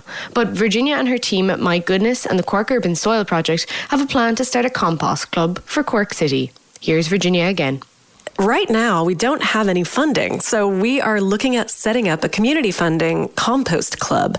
So right now, we're in the process of setting up a way that people can donate a $5 a month to the project so that we can continue experimenting with methods of community composting and to find solutions for the problem of waste and the linear waste stream, which all of us have to participate in. For that $5 a month, we are going to have open days where you can come and feed the biodigester and see what we're doing here in the Cork Urban Soil Project in the Marina Park. You can have some of the compost that we're making to bring home to your very own windowsill to grow your very own vegetables. We're still kind of working out what a compost club might want. So if you have any ideas, please let us know. DM us on Instagram or get in touch with us at the Urban Soil Project online. The theme of today's episode was soil health for growing at home. You can find out more about the work Virginia and her team at the Cork Urban Soil Project do by visiting their website at www.urbansoilproject.com and follow them on social media. You can also taste the difference by popping into My Goodness in the English market to try some of their closed system creations from vegan Snickers to kombucha. If you're interested in increasing the health of your soil or starting out on your own closed loop gardening journey, check out the show notes of this episode. Hours to Protect, brought to you by Cork's 96 FM, the IBI, and funded by Commission Naman with the television licence fee. Check out hourstoprotect.ie for more info. And Hours to Protect is back next week. Someone says here, is Gareth for real? Dee Forbes can speak up and defend herself. Yeah, his opinion is that she has been chucked under a bus by the crew at RTE. That's his view. He's entitled to it. He writes about it in today's paper. Something else that he says in the paper today, actually, is advice he got from Gay Byrne when he worked with Gay in the 90s. And I think it's worth reading in the context of Tubridy and other such luminaries. If you deceive your listeners who invite you into their lives every day, if you deliberately cause them to believe something that is not true, especially for personal gain, you will lose their trust and their respect forever. If you rip off their belief and their faith by turning out not to be the bona fide, genuine person they always sought you out for, then you will no longer have a place in their lives. In other words, be who you are, be who you say you are. And if you tell your listeners something about yourself, don't deceive them, and certainly don't deceive them to gain anything for yourself. The words of Gay Byrne to Gareth back in the 90s. I wonder what he'd make of all of this crack. 0818 96 96 96. On health, talking to David Cullinan earlier this hour. PJ, since Fine Gael and Fianna Fáil joined together, the health service is getting worse, along with homelessness. We're asking you what it is about Cork after those figures from the Central Statistics Office that few of us, very few of us ever leave this place. 82% of people living in Cork have never left and were born here and would never want to leave. I would never want to go anywhere. Why is it we're asking that? PJ, I was gone for 26 years. Came back and there's nothing like it. We have it all. My favourite place is Ballybrannigan. Oh my God, Ballybrannigan. What a little hidden treasure in the depths of East Cork, Ballybrannigan Beach. And you could be anywhere. In Ballybrannigan Beach on a hot summer's day, you could be anywhere. That's true. That is true. Join the conversation. This is the Opinion Line. With Hidden Hearing, focused solely on your hearing health for over 35 years. They're all ears. Visit hiddenhearing.ie. Cork's 96 FM. The lines are live. Hello. Join the conversation. Call 0818 96 96 96. Text or WhatsApp 083 396 96 96. Email opinion@96fm.ie. This is the Opinion Line with PJ Coogan. Cork's 96 FM. FM. Yeah, we're just the best, like. You know, someone said one time, you know what it is about you Cork fellas that I don't like? I said, what? I said, you think you're the best in the world. You think you're the greatest of all time. I stopped him. I said, no, you're wrong. We know. We don't think it. We know. I think it's the fact that Cork is a city with a village feel, says Maeve. Yes, I like the way you put that, Maeve. That's good. The fact that I have a fountains town on my doorstep. I genuinely choose it over any beach in Spain any day of the week, says Mags. Mags, I'd agree with you with one exception. I'd prefer to have the Spanish weather. If I had the Spanish weather over Fountainstown, I think we'd be on the same page. Definitely. I'm not too sure Angela would like the heat that much, but yeah, I would. You're right about Fountaina, though. Great beach. Fabulous beach. Do you know the thing about Cork? And whenever you're away, and I was just thinking of things that, you know, you can... Nowhere else is the same. Do you know when you've been out of town for a while, maybe out of the country, and you fly into our great little airport, greatest little airport on the face of the earth, and you fly in there and it's late at night. Now this really only happens late at night. So you fly in and you land, get off the plane and get your bag, and you come out, and whoever's picking you up, or you might get a taxi or a bus or whatever, and you come down the airport hill, and if the night is clear, right, and you look out over the city, the lights of Cork, as you come down the airport hill, having landed after some time away, for a Corkman, there's no sight in the entire world to best that, I think, anyway, if you've ever been away. And I've only been away for a few weeks at a time, or a weekend at a time. Imagine what it must be like to have been away for 10, 15, 20 years, and to come home, or 5 years, or 2 years, or a year, and to come home and land in the airport and get into the taxi, or get into the car, or get into the bus, and come down the hill on a clear night, maybe even better still around Christmas time, on a clear night, and look out over the airport hill, down at the lights of the city. I think that is an extraordinary sight. Between now and 12, tell me what makes Cork Cork for you. I'd love to talk to someone. I just did there briefly with Vic. Vic came here 20 years ago for 2 years, and he's still here. Anyone who came here for a couple of months or a couple of years and stayed, love to talk to someone before we're finished today. 0818 96 96 96. Back though to the story that is dominating our news for the last 7 days, and dominating to the point where, and David Cullinan is right, other stuff is getting forgotten. Other stuff is getting left behind. That's not right either. So the other stuff will continue to get done, I promise you that, and all the breaking news as we get it. But back to yesterday's proceedings in the Oireachtas, which I sat and listened to. I didn't watch it. I put it on the player and on my phone and just sat there and listened to it. And I was, my God almighty, the money moving around. Money from this barter account being used to take people in a jolly to the Rugby World Cup. Oh, there's a collision. There is a collision, a crash, westbound on the N40 South Ring Road near Mahon. Take care. So on the westbound carriageway, that's heading towards Ballincollig, say, on the South Ring Road near Mahon. Take care on approach there. Sincerely hope that nobody is hurt. But yeah, the things like a jolly to the World Cup, the Rugby World Cup, the idea that you would bring people to a concert in Croke Park, that's no problem, because RTE would have, say, an allocation of tickets to bring people to concerts like that. They would, absolutely. And that's okay. Promoters would give you tickets and you bring clients. That's done. That happens. It's part of the industry. But to bring them to a fancy restaurant and then in a fancy luxury coach out to the fancy suite that they would have had in Croke Park for the gig, and that's all on the taxpayer. That's yeah.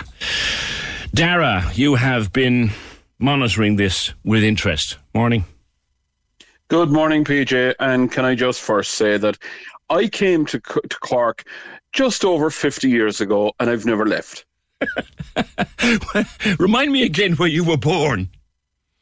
I was actually born in Hannah Street in Dublin, and my mum and dad adopted me when I was 7 weeks old, and they brought me down on the train into Kent Station. then the train to Cove, and I've never left. Well, I'll come back to it in the end. I want to know what keeps you here, other than the fact that Cove is home and has been since then. But talk to me about your observations of what's going on at RTE. Well, first thing I have to say, look, we all have colleagues that are working in RTE, people in production, people in research, and my heart is breaking for all of them. I sat down yesterday. I actually watched the PAC live, and when I reflect now, there's hours of my life I'll never get back. But when Richard Collins, the chief financial officer, and I'd say everybody that watched this were just shocked, when he was asked, "What is your salary?" And it was a look of absolute shock and bewilderment on his face. He didn't want to answer it, but he was forced into answering it.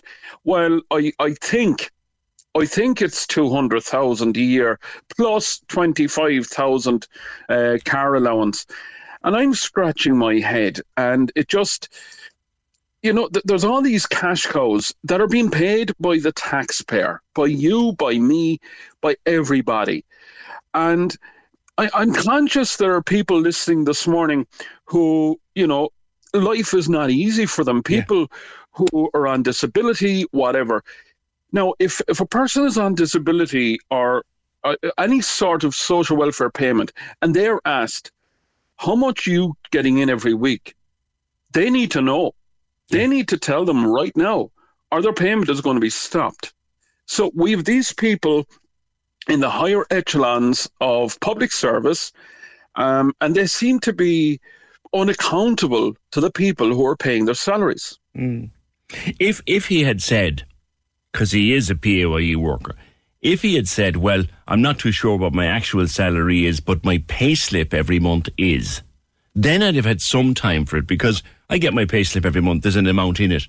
My actual headline salary is obviously something that I have to look at my pay slip further to check out. He might not know his actual salary, but he should know off the top of his head how much he gets every month in his paycheck. Well, you see, all of these people should, but they're in somewhat of a privileged position where they feel that they're not going to be questioned, they're not going to be, dragged over the coals, which is what is happening now between the Public Accounts Committee yesterday, the Committee on Media the day before. And people are actually angry. And listening to Gareth O'Callaghan, and it was great to hear him earlier, talking about why he left, and I admire him. But then we go back to the more human side of David Cullinan talking earlier about, children's health. Yeah. I mean, people need to get real here. There are people suffering every day of the week, but these people are in privileged positions, and they seem to be untouchable. Untouchable is the word, actually. And wrongly so. They shouldn't be, should they? Well, they shouldn't. I was listening to this talk about hiring this luxury coach from Drumcondra down to the Croke Park Hotel. Now, I brought my late mum to Croke Park in 2018 to see the Pope. Now, we walked from the train station in Drumcondra down to Jones's Road to the Croke Park Hotel to have a cup of tea before we went into Croke Park. And let me tell you, for my mother at the time, who was 83 years of age, it was a hard walk for her, but it wasn't a long walk. Yeah. So I just don't get it. 138,000 euro on tickets to the rugby. I mean, are these gold-plated seats that these people are sitting in? Well, that was tickets. That was match tickets, flights, accommodation, dinner. Presumably, the bar covered while you're watching the match, and this was to bring clients on a jolly. Well, I would argue that if 96 FM engaged in such behaviour, they probably wouldn't be in business for too long. Anyway, they wouldn't have the budget to do that sort of thing. Look, Gareth is right. We need public service broadcasting. Of course we do. But they need to be accountable. They need to be answerable. And once again, I have to go back to our colleagues, because we both do a little bit in journalism. We think of our colleagues who are in research, who they're on reception. these people who don't get a fraction of these salaries. And I when all of this broke, there was a part of me felt a little bit sorry for Ryan Tubridy. But, I mean, secret payments, like, guys, let's just man up. You know, if I'm getting an extra payment, I need to admit it. Because God knows, if you're in the private sector, if you don't admit your payment, well, there is a little organisation called the Revenue who will come knocking on your door. Yes, that is true. But you talk about companies and spending money on things. Let's just make a comparison here with regard to, you know, spending on. Supposing I needed to bring you to lunch to do a deal with you about something. Let's imagine you're a contributor to the show. I'm doing something with you, but I want to bring you to lunch. I can bring you to lunch, but by God, I've got to be able to justify every cent I spent on your fish and chips. You do, and you've got to make sure also, PJ, that you're able to pay for it, because I certainly wouldn't accept fish and chips. Go on, you messer. Come here. Dara, you're here since you were 7 weeks old. What makes Cork the greatest place in the world? I would say it's the people. I would say it's the memories, of course. And God knows I have many great memories with my dad and my recently departed mum. But I think it's the people. I recall many years ago walking down Fifth Avenue in New York, and I could hear, "All right, boy," from the other side over by Penn Station. There's something about Cork people. It's not that we think we're better than everybody else. We know we're better than everybody else, but I just think there's a homeliness about Cork people that no matter where you go in the world, you meet your own kin, you meet your own tribe. Listen, there's a story. Yeah, you're right. Yeah, so right. And you know, we're just a people that we come together when we need to come together. And I'm very conscious and aware of the Liam Miller tribute game, and we were thinking recently of the sad passing of Christy Dignam, who performed at Crow Park or at Park Equive, and I did myself. But there was a Cork story where Cork people came together to celebrate one of their own. That's what makes us great as a people. Yeah. When we come out for our own, there's no one like us in the world. No, and that's why I think people in Dublin have this superiority complex. They're jealous. Because, you know, down here in Cork, when we do something well, we do something really well, but we're accountable, and that's the difference. We're accountable. Yeah. Dara, always a pleasure. Thank you, Dara McGann. 0818 96 96 96 on doing things like, you know, the way we do things, and when we come out for our own, there's nobody like us in the whole world. Let me scroll through my phone here while I tell you a little, or remind you of something and tell you a little story. I was in Lasenia on my holidays in 2019, and I was out for a walk one afternoon, one particularly scorchio afternoon. I left the others down by the pool sunning themselves, and I just went for a stroll and down there into the Cabaret Strip and wandered into the shops just to browse around. And as I was coming back, God lads, it must have been 90 degrees. I was gasping for a pint. And I mean, you know the way you'd be now on a scorchio afternoon, gasping for a pint. And 4:15 in the afternoon, I went into a place, if you've been there, you'll know it, a place called the Cabaret Inn. And I wandered up to the counter, and I said, give me a pint, whatever he had. I can't remember what I had, but give me a pint there. And he put it down the counter, and I went to drink it. And I said, how much do I owe you? And down the end of the counter was a fella looked up and goes, that's all right, boy, that's on me. And I goes, you PJ? I am. That's for all the morning shows, thanks. I thought, do you know what? You wouldn't get that anywhere. Yeah, when we come out for our own, this is the thing about Cork, when we come out for our own, nobody can touch us, right? 429,597. There's the number. That's the money we raised this year in the Cork's 96 FM Giving for Living Radiothon when you came out for your own like nobody else in the world ever does. Us Cork people will always refer to Cork at home. This is from Michael.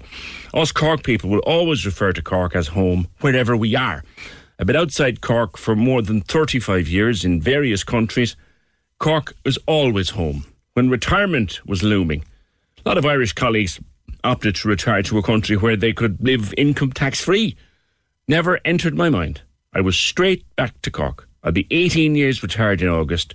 And can you believe, since retiring, I've not slept anywhere except my own bed here in Cork. Many find that difficult to believe. Best wishes, Michael. Thank you, Michael. You mean you've never actually been on holiday even, or away for a weekend? Wow. 0818 96 96 96 on RTE. John says, would PJ please do a survey on how many people wish or intend to pay their television licence next time it comes up? I'm not going to, says John. I think I told you very early in this story, maybe last Friday, the Queen Bee has already paid the television licence for the coming year. It's one of the bills she picks up, and she did it there, God, I think she's around the end of April or start of May. She paid it. She saves up for it. She uses these savings stamps. And I said to her the night, will you pay it again next year? And she said, I honestly don't know. I honestly do not know, with what we now know, whether I'll pay it or not. So there's the thing. We're not going to do anything formal about it now, but are you going to pay your television licence the next time it comes round? I'm assuming you've paid it this time. But are you going to pay it the next time it comes round? 0818 96 96 96.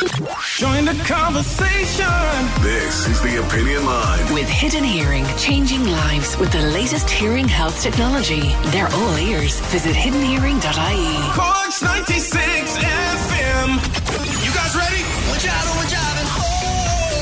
The Big Drive Home. Weekdays from 4. On Cork's 96 FM. Whether you're working out, chilling out, or clocking out, make sure you're with me on the Big Drive Home for your chance to win some of the coolest prizes. That's what I like to hear around top score, popcorn stuff there. There's big celebrity interviews. My Spotify Wrapped thing was so embarrassing. Like, it looked like I was living in 2009. And tunes to make your drive home 100 times better. Driving through town, tunes pumping, no better feeling. I'll catch you weekdays from 4. The Big Drive Home. With Independence Music and Arts Festival. Magic and memories at Indy 23. Tickets at independencefestival.com. Cork's 96 FM. Now, Mark Cronin, I'm reading about those bikes of yours that have been stolen. They're prized bikes, and they're not just any old bike, they're quite specialised. Good morning. Good morning. Tell me about your bikes. Well, as you said, they're my prized possession, really. One of them is brand new, 2023 model. Only got it just six or 8 weeks ago. And then the second one is a 2020 model, and I have that since 2020, basically. Yeah. We should tell people these are motorbikes, not push bikes. Yeah, not push bikes. They're motor house bikes. They're for off-road use only. Oh, they're not. You can't even use them on the open road, no? No. They're just for competition use, off-road for motocross racing. Oh, I see. I didn't know that about motocross. Is it that you're not supposed to, or you can't actually ride them on the open road? Oh, you can't ride them on the open road. The tyres aren't suitable. They're no license plates, no lights, nothing like that. They're solely for racing purpose only. Have you? And you kept them in a shed. That was forced open, was it? Yeah, it was forced open. So I've two side gates actually on the side of my house, one at the front and one at the back. And there's a couple of kids' bicycles down the side and stuff like that. And I normally keep the bikes in my camper van. Yeah.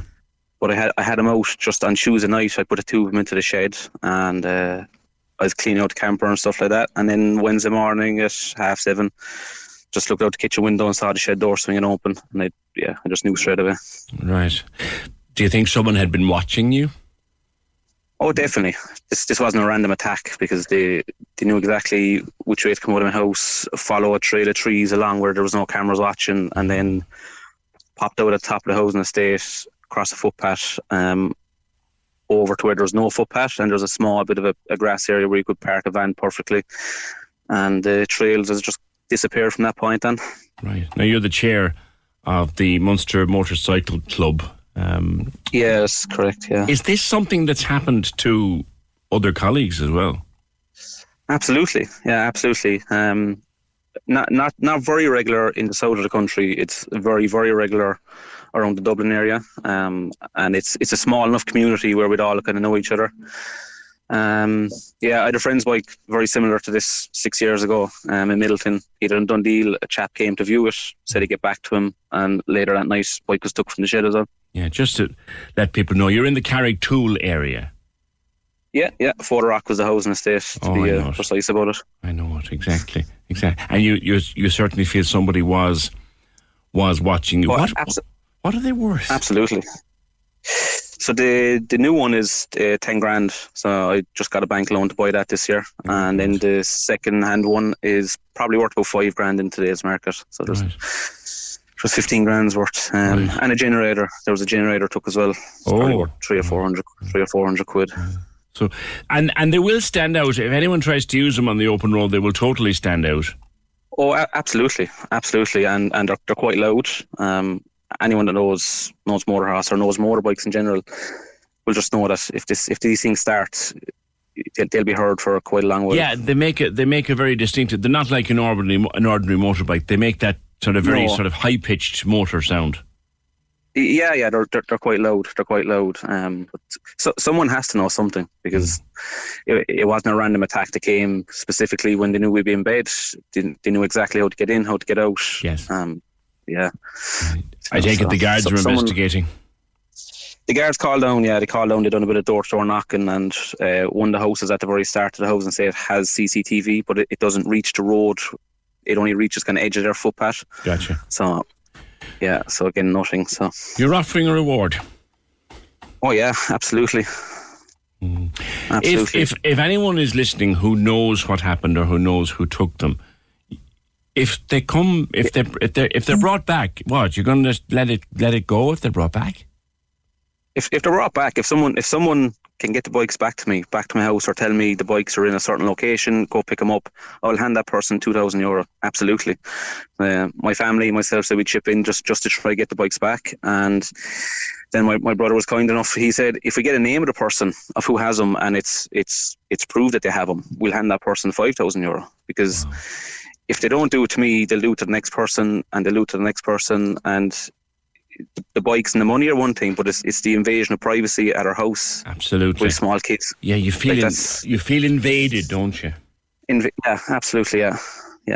It's a big problem. Yeah, it's not just the taking of the bikes, that's bad enough, but someone's broken into your home, they've crossed your garden, they've broken open your shed, they've taken your stuff. Yeah.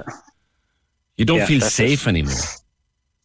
A small bit, especially my wife and my 5-year-old and my 12-year-old. They're talking a lot about it, which just kind of shows me they're a little bit nervous about it, and especially the 5-year-old, because she doesn't really understand it, but she knows that they were took, so she's just asking will they be coming back, and various questions like that. So the biking community, it's a big one but a small one at the same time, as in it's quite a specialised community. So if anyone tries to sell these things on, it'll be flagged with you. Well, absolutely, yeah. It's after reaching. There's people in the UK know about it.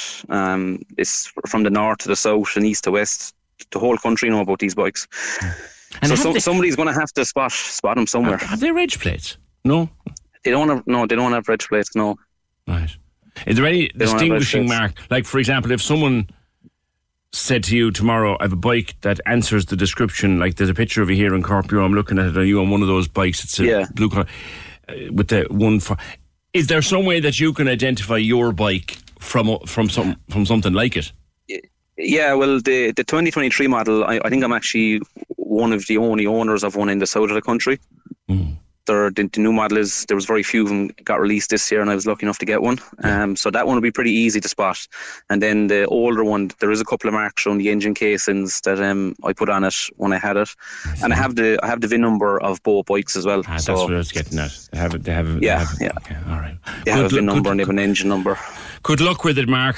Good luck with it. Yeah, thank you very much. And I hope that they're returned to you. And like that, the invasion of your property is the one that you have to kind of work your way through. Thank you, Mark. 0818 96 96 96.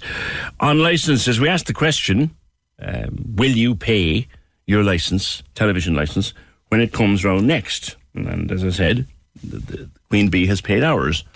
And she doesn't actually know, talking to her the other night, she doesn't actually know whether she'll pay the next one when it comes round. Now, that'll be well into 2024, so we'll probably know an awful lot more than we do now. Tony. Oh, Tony was on too, he's gone.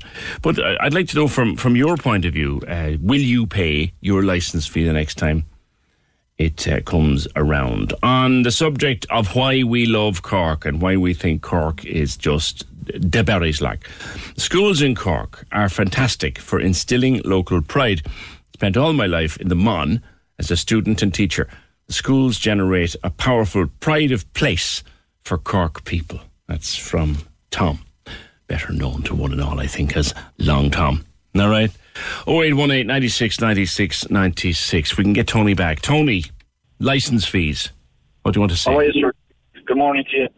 You asked that question, and listening to a few people that I've been talking to during the week that they weren't going to pay it, we'd say, right? Yeah. But then you have the scare tactics coming in then with the letters going to court and things like that and whatever that people will pay. What about next year when they're going to put it up? What's going to happen? Because it is going to go up next year after the money, the scandal that's now, and it is going to go up. It's not going to drop. I've been trying to say, Tony, that they can whistle Dixie if they want to get an increase in the licence fee now, because what government would give them an increase with all this coming out? Yeah, but listen, look what the government done over the past few years, if you know what I mean. You know, that people like that people are not happy with and things like this. They're not happy with this government. They're not happy with this. But like it's... Have you paid your licence? Oh, yeah. Yeah, You and have? actually, I didn't pay it. It's actually, I have two daughters pay it. They pay it every year. Right. They pay it every year. And will they pay it again, do you think? Listening to them, no. Listening to them, no, you know. But what's going to happen if you don't pay it? Are you going to end up in court? Are they going to bring everybody to court then? You know, so it's... Yeah. And very few people, well, a lot of people end up getting brought to court, but you get another opportunity to pay it. Like, they'll send you a letter. Like, what happened this year with us was that the date passed and she'd forgotten it. And then the letter comes in, by the way, your licence is out of date and here's what will happen if you don't pay it. And she went down the following Friday and paid it. And that's what will happen. Everybody will go down and pay it again. Because the fight alone in the Irish is gone, DJ. It's gone. You think? They'll pay. Oh, gone. Well gone altogether. And a lot of people in Ireland know that too, you know. What? And that's my own opinion, but I'd say many people out there would agree with me, you know. What? And I think you think the fight has gone out of us as a people? Oh yeah, the fight's definitely gone out of the Irish people. Definitely gone out of the Irish people in my view, you know. Explore that a little bit with me. I mean, the television licence is one thing, but what else? In what other ways do you think? In a lot of other ways, we'd say what's happening, we'd say with the homeless people that's on the street and things like that and whatever. You went through it all many a time over the few months on air and things like that and whatever, you know. Yeah. What the government is doing now. We said, like, don't want to bring it up, but maybe you asked a question. We said the Ukraine war. I know what happened over there was terrible, if you know what I mean. Yes. But look what's happening here at home, you know. Yes. You know, and I don't want to bring that back up again because you went through it. I don't know how many times you went through it, and I'm sorry what happened over there, if you know what I mean. You know? I do. But it's a lot of Irish people. I think I know what you're saying, Tony, and put it into words for you because I've voiced it myself of a morning or two. Do you know, we are looking after the people of Ukraine as best we can, and I don't begrudge it to a single one of them. But at the same time, there's a guy sleeping in a doorway down outside Debenhams. Where's his emergency? Yeah, you know what I mean? So it's, and that's what the people, like, I can remember years and years ago, we'd say, but they tried to take the medical cards off the old folks, right? That's right. Oh, I remember that. Oh, I remember that. Thousands. I went to Dublin. Thousands. I went to Dublin myself, and, you know, put my mother in the wheelchair and whatever, like. But thousands and thousands and thousands and thousands came out. Look at the water rates. Thousands and thousands and thousands. I'll never forget. Actually, the medical cards is the one I'll never, ever forget it. Yeah. You know, and that's what I'm saying. You know what I mean? It took the elderly to come up, but the elderly are too scared now. I feel sorry for them now, you know. The government have beat them now, if you understand what I'm saying. They're not worried about them anymore. But if we could get them back on the people's side, there'd be a lot of different country then again. You might go back to the old ways, you know. It's an interesting conversation, Tony. Thank you. But you won't, well, you don't pay it, but you think that the people who pay the television licence in your house won't pay it again? They won't pay it again, no. They feel hard done by, you know. Thank you, Tony. 0818 96 96 96. And he also says he thinks that a bit of the fight is gone out of the Irish people. I'd love more time to develop that, and if you want to make a point on it, we can come back to it Monday, because has the fight gone out of the Irish people a little bit? There's the thing, speaking of Monday, if I was an executive in RTE now, I wouldn't be dreading the Public Accounts Committee or anything to do with it. I'd be dreading the Sunday papers. I'd be dreading in particular the Business Post and what they'll have found out by Sunday. I said the sales of Sunday papers will have gone through the roof, because last weekend the two papers that really went to town on the story and had brilliant stuff were the Independent, the Sunday Independent, and the Business Post.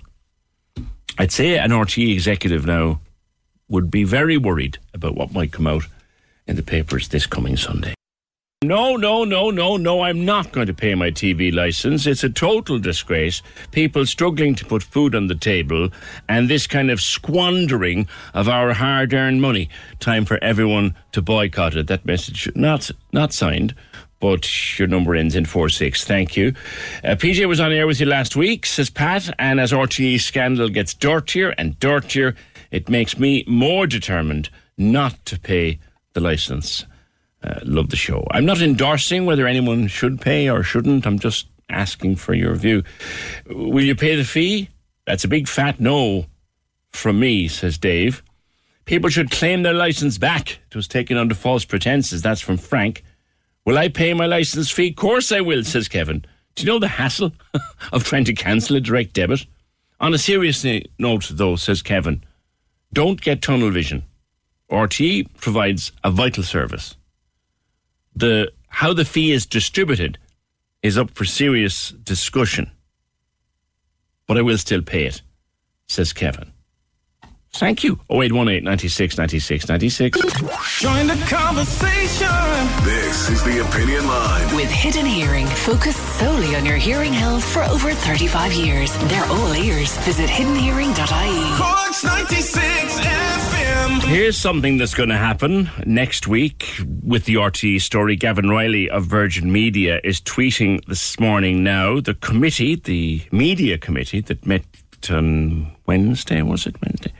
They are looking to bring back the former Director General, Noel Curran, the former chair of RTE, Moya Doherty, and the former Chief Financial Officer, Breda O'Keefe, next Wednesday. They've also said that Ryan Tubridy and Noel Kelly will be invited in at a later date, but they also want to establish a bit more information before they do that.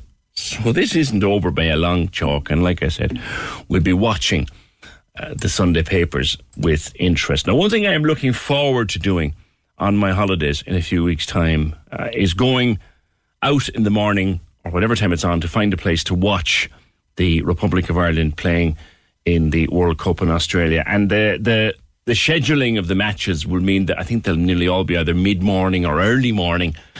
So I wouldn't be able to watch them if I was here on the radio. So that'll be one of the great pleasures of my holidays, will be finding a place to watch the matches. There was huge excitement outside Denise O'Sullivan's house the other day. Sinead, what a crowd. Pictures and selfies to beat the band. Morning. Oh, hi, how are you? Great. Yeah, it was outstanding. Do you know what? No, it was brilliant. It was a great turnout in the end. Because we were meant to have it on the Wednesday night, but we had to change everything to the Tuesday night. So we were I suppose we were under a little bit of pressure then, weren't we? Just changing everything. But you know what? Knocknaheeny, the north side, is a great community anyway. And they all pulled together and it was outstanding. She was shocked.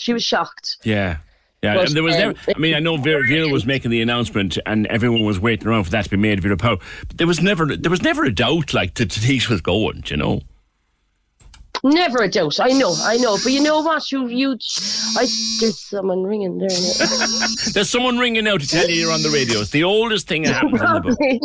I just hung up. Sorry about that. You're all right. No, there was never a doubt that Denise would have been picked. We all knew that. But you know what? I suppose it's a very tough decision. It's a very kind of, for Farah herself to make that call with the girls, I'd say. It must be tough, I'd say. So she's called the squad. You know? She's named the squad. And then there's 3 more players flying.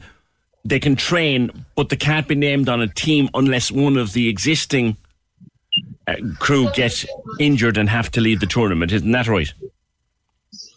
Yeah, that's it. So how is Denise feeling? I'd love to talk to her at some stage before the thing starts. It's very difficult. We will try, but very difficult. And if I'm honest, she only came back here Monday, I think, and I think we met up with her for an hour Monday. Yeah, we were meant to do a family meal then with 30 of us Tuesday, but we'd cancel all that. Like, we barely even seen her in the 3 days. How's she feeling? She's good. I was speaking to her this morning. She's good. She's confident. Denise is very focused, you know. Denise is a very, very focused person. So she's ready for it, I think. I think I seen a few of their interviews on Instagram this morning. I was watching them, you know, and they're they're a strong team. They're strong girls, you know. I was watching and I thought it was a lovely ceremony where Vera invited them all up on stage and presented them with their jersey. I thought it was just a lovely, lovely thing. And the excitement and the buzzing. They are buzzing for this. Win, lose or draw. They're buzzing for this trip. Oh, they're buzzing. I think they're going to do well. I have a feeling they're going to do well. Australia's the first game, so that's a tough game, but I'm 100% with them the whole way. So I think look, you know what, you can't say nothing at the moment, can you? Really, you know. You can't, no. But you can't, you know, but as a team, now they're playing, when are they playing? They're playing next Thursday up in Tallaght Stadium against France. That's a big farewell game. That's right. So that'll be fantastic as well. You'd be bricking it watching that match in case anybody got injured. I know, that's the thing, but I think she'll play around with the team, you know. Yeah. I think she will. She won't leave everyone on for the full kind of 90 minutes. They'll kind of be back and forth. Have you been able to talk to Denise at all about what Vera is like? She comes across as an incredible woman, incredible thinker. Yeah, Denise has spoken about her. Denise speaks very highly of her. Denise says, she's fantastic. She's fantastic. She's great with the girls, you know.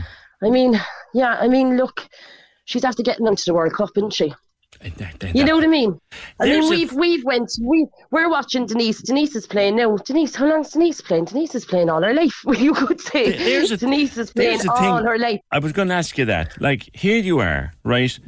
Remember watching your sister kicking a ball probably around the green across from the house or up against the wall of the house, kicking a ball, getting better at it, realising as a family she has some talent here. And then she wants to do it. And now your sister is playing in the World Cup. You can't put that into words, can you? It's unbelievable. It's unbelievable. I mean, as I said, she's playing since she's 3. Yeah. I suppose her brothers handed her the ball, didn't they? She has 5 brothers, so and they all play soccer still today. They're all still playing with teams, you know. 3 of the boys are. So, she's outstanding. She even it's funny because when she grew up in Knocknaheeny, she played with New Farm too. You have to remember she started off with the boys team. Yes, right. She started off playing with boys. She kind of started all the kind of, you know, the women's soccer, if you kind of put it out there, you know what I mean? She did, because back then there was no kind of girls teams, because that's why Denise played with New Farm, because there was no girls team. Then Wilton United started, so she played with them. But even the lads I speak to today, they said, Denise was like a little terrier next to him. Some of the lads be doing handstands, and Denise be scoring goals into the back of the net, you know what I mean? So she was brilliant. Yeah. So we're very, very proud, proud family, and the whole north side are. And you could see from the Tuesday night up outside my mother's estate, the crowd. I mean, she stood there for 2.5 hours signing books, signing football boots, signing jerseys, you know. She brought soccer boots back for kids in the north side, you know what I mean, to give to them and sign them, and she's great. Yeah. And you know what, she takes it all on the chin. She's so humble, you know, and down to earth, like. Yeah. We've been asking Sinead all morning what it is that makes Cork so special. What's your own take on that? The people. Everybody says that. The people, I 100% believe it's the people. Yeah. Like, you know, we're from the north side. You know, Knocknaheeny is always kind of, people will always look for the worst in the north side, but never give it the best credit. I mean, you know what I mean? I mean, there's so much, like you have the Forder Horgans boxing. Look at them. They're all over the country at the moment. Yeah, no. Look at the Siam Warriors in the Muay Thai boxing. That's another one I was going to mention. Yeah. Wow. Winner, you Vincent's club. They're outstanding. There's so much talent in the north side. You know what I mean? So yeah, as you said, the people, 100% the people. Yeah. Will you get out to see her play, or will you have to watch it on the telly? I'll watch it on the telly. And that's okay too. You know what, now we're going to kind of we're trying to arrange a big thing now at the moment. So we're probably gonna the Marina Markets below. Yes. They're gonna do all the big screens, because you know the game's at 10:30, 11 o'clock in the morning. I'm looking at it here, Sinead, actually. The first match is on the 20th of July at 11 o'clock in the morning. That's against Australia. Then there's against Canada. That's 1 o'clock on the 26th. We have that up in, we booked Murphy's Rock, Murphy's Rock Bar. We booked a whole lot of that out for that. So that's booked out and everything. And then the Nigeria match is the 31st at 11 o'clock. And that's at 11. So we're going to go to the Marina Markets below again and kind of do the big screens, and the kids will be there. And I suppose whoever comes down then, it'll be a good old morning, you know. So we'll probably put that on social media before it, actually, just to let people know, you know. Big events coming up to celebrate a great occasion. Sinead O'Sullivan, sister of Cork's Denise O'Sullivan, headed off to play at the World Cup. What a fantastic achievement. Yeah, I'm listening to you, PJ, all morning about why we love being from Cork. It's a simple story about the north side. I went to Super Value on Wednesday. I got the 202 bus up. Obviously, there was a detour over the work at the end of Harbourview Road. I did my bit of shopping and went over by the credit union waiting for the bus. I was still there 40 minutes later. I saw this man crossing the road going into Super Value. I says to him, "Are the buses still going by the credit union?" He said he didn't think so. He passed back to me after being in Super Value and he said, "I'll get the car. It's parked across there. And if you're still there, I'll drop you home. I live in Grawn." Well, that's what he did. It's my first time meeting this man called Niall O'Sullivan. It turned out he knew my dad and knew my mother well. My point is, where would you get it? And more so, I felt fine getting a spin from him. I told him next time he's passing, I'm known for my brilliant cup of tea, and my name is Lyons. It's my... Yeah, Lyons' tea in Cork, even mentioning that, but anyway, that's lovely, Ka. That's lovely. Just this random man picked you up, gave you a lift home because you didn't know there was going to be a bus. And yes, you're right. That is all about it, about Cork. Bill says, lastly, we have an all right now FU attitude compared to when the water protests were a thing. People have no solidarity left. Thanks, Bill. And that's it. Programme edited by Emer O'Hay, produced and researched by Fergal Barry. Thank you for joining the conversation in whatever way you did. Have a good weekend. We'll talk to you Monday just after 9. Join the conversation. This is the Opinion Line. With Hidden Hearing, changing lives with the latest hearing health technology. They're all ears. Visit hiddenhearing.ie. Cork's 96 FM. Botox Cosmetic, out of botulinum toxin A, FDA approved for over 20 years. So, talk to your specialist to see if Botox Cosmetic is right for you. For full prescribing information, including boxed warning, visit BotoxCosmetic.com or call 877-351-0300. Remember to ask for Botox Cosmetic by name. To see for yourself and learn more, visit BotoxCosmetic.com. That's BotoxCosmetic.com. Don't you love an extra $100 in your pocket? Have a TurboTax expert file your taxes for you by March 31st to get $100 back instantly. Because no matter what moves you made last year, TurboTax makes them count. That means getting $100 back and 100% accurate taxes only from Intuit TurboTax. Must file by 3/31. Credit only applicable to federal filing fees with TurboTax full service. Offer can be modified or terminated at any time.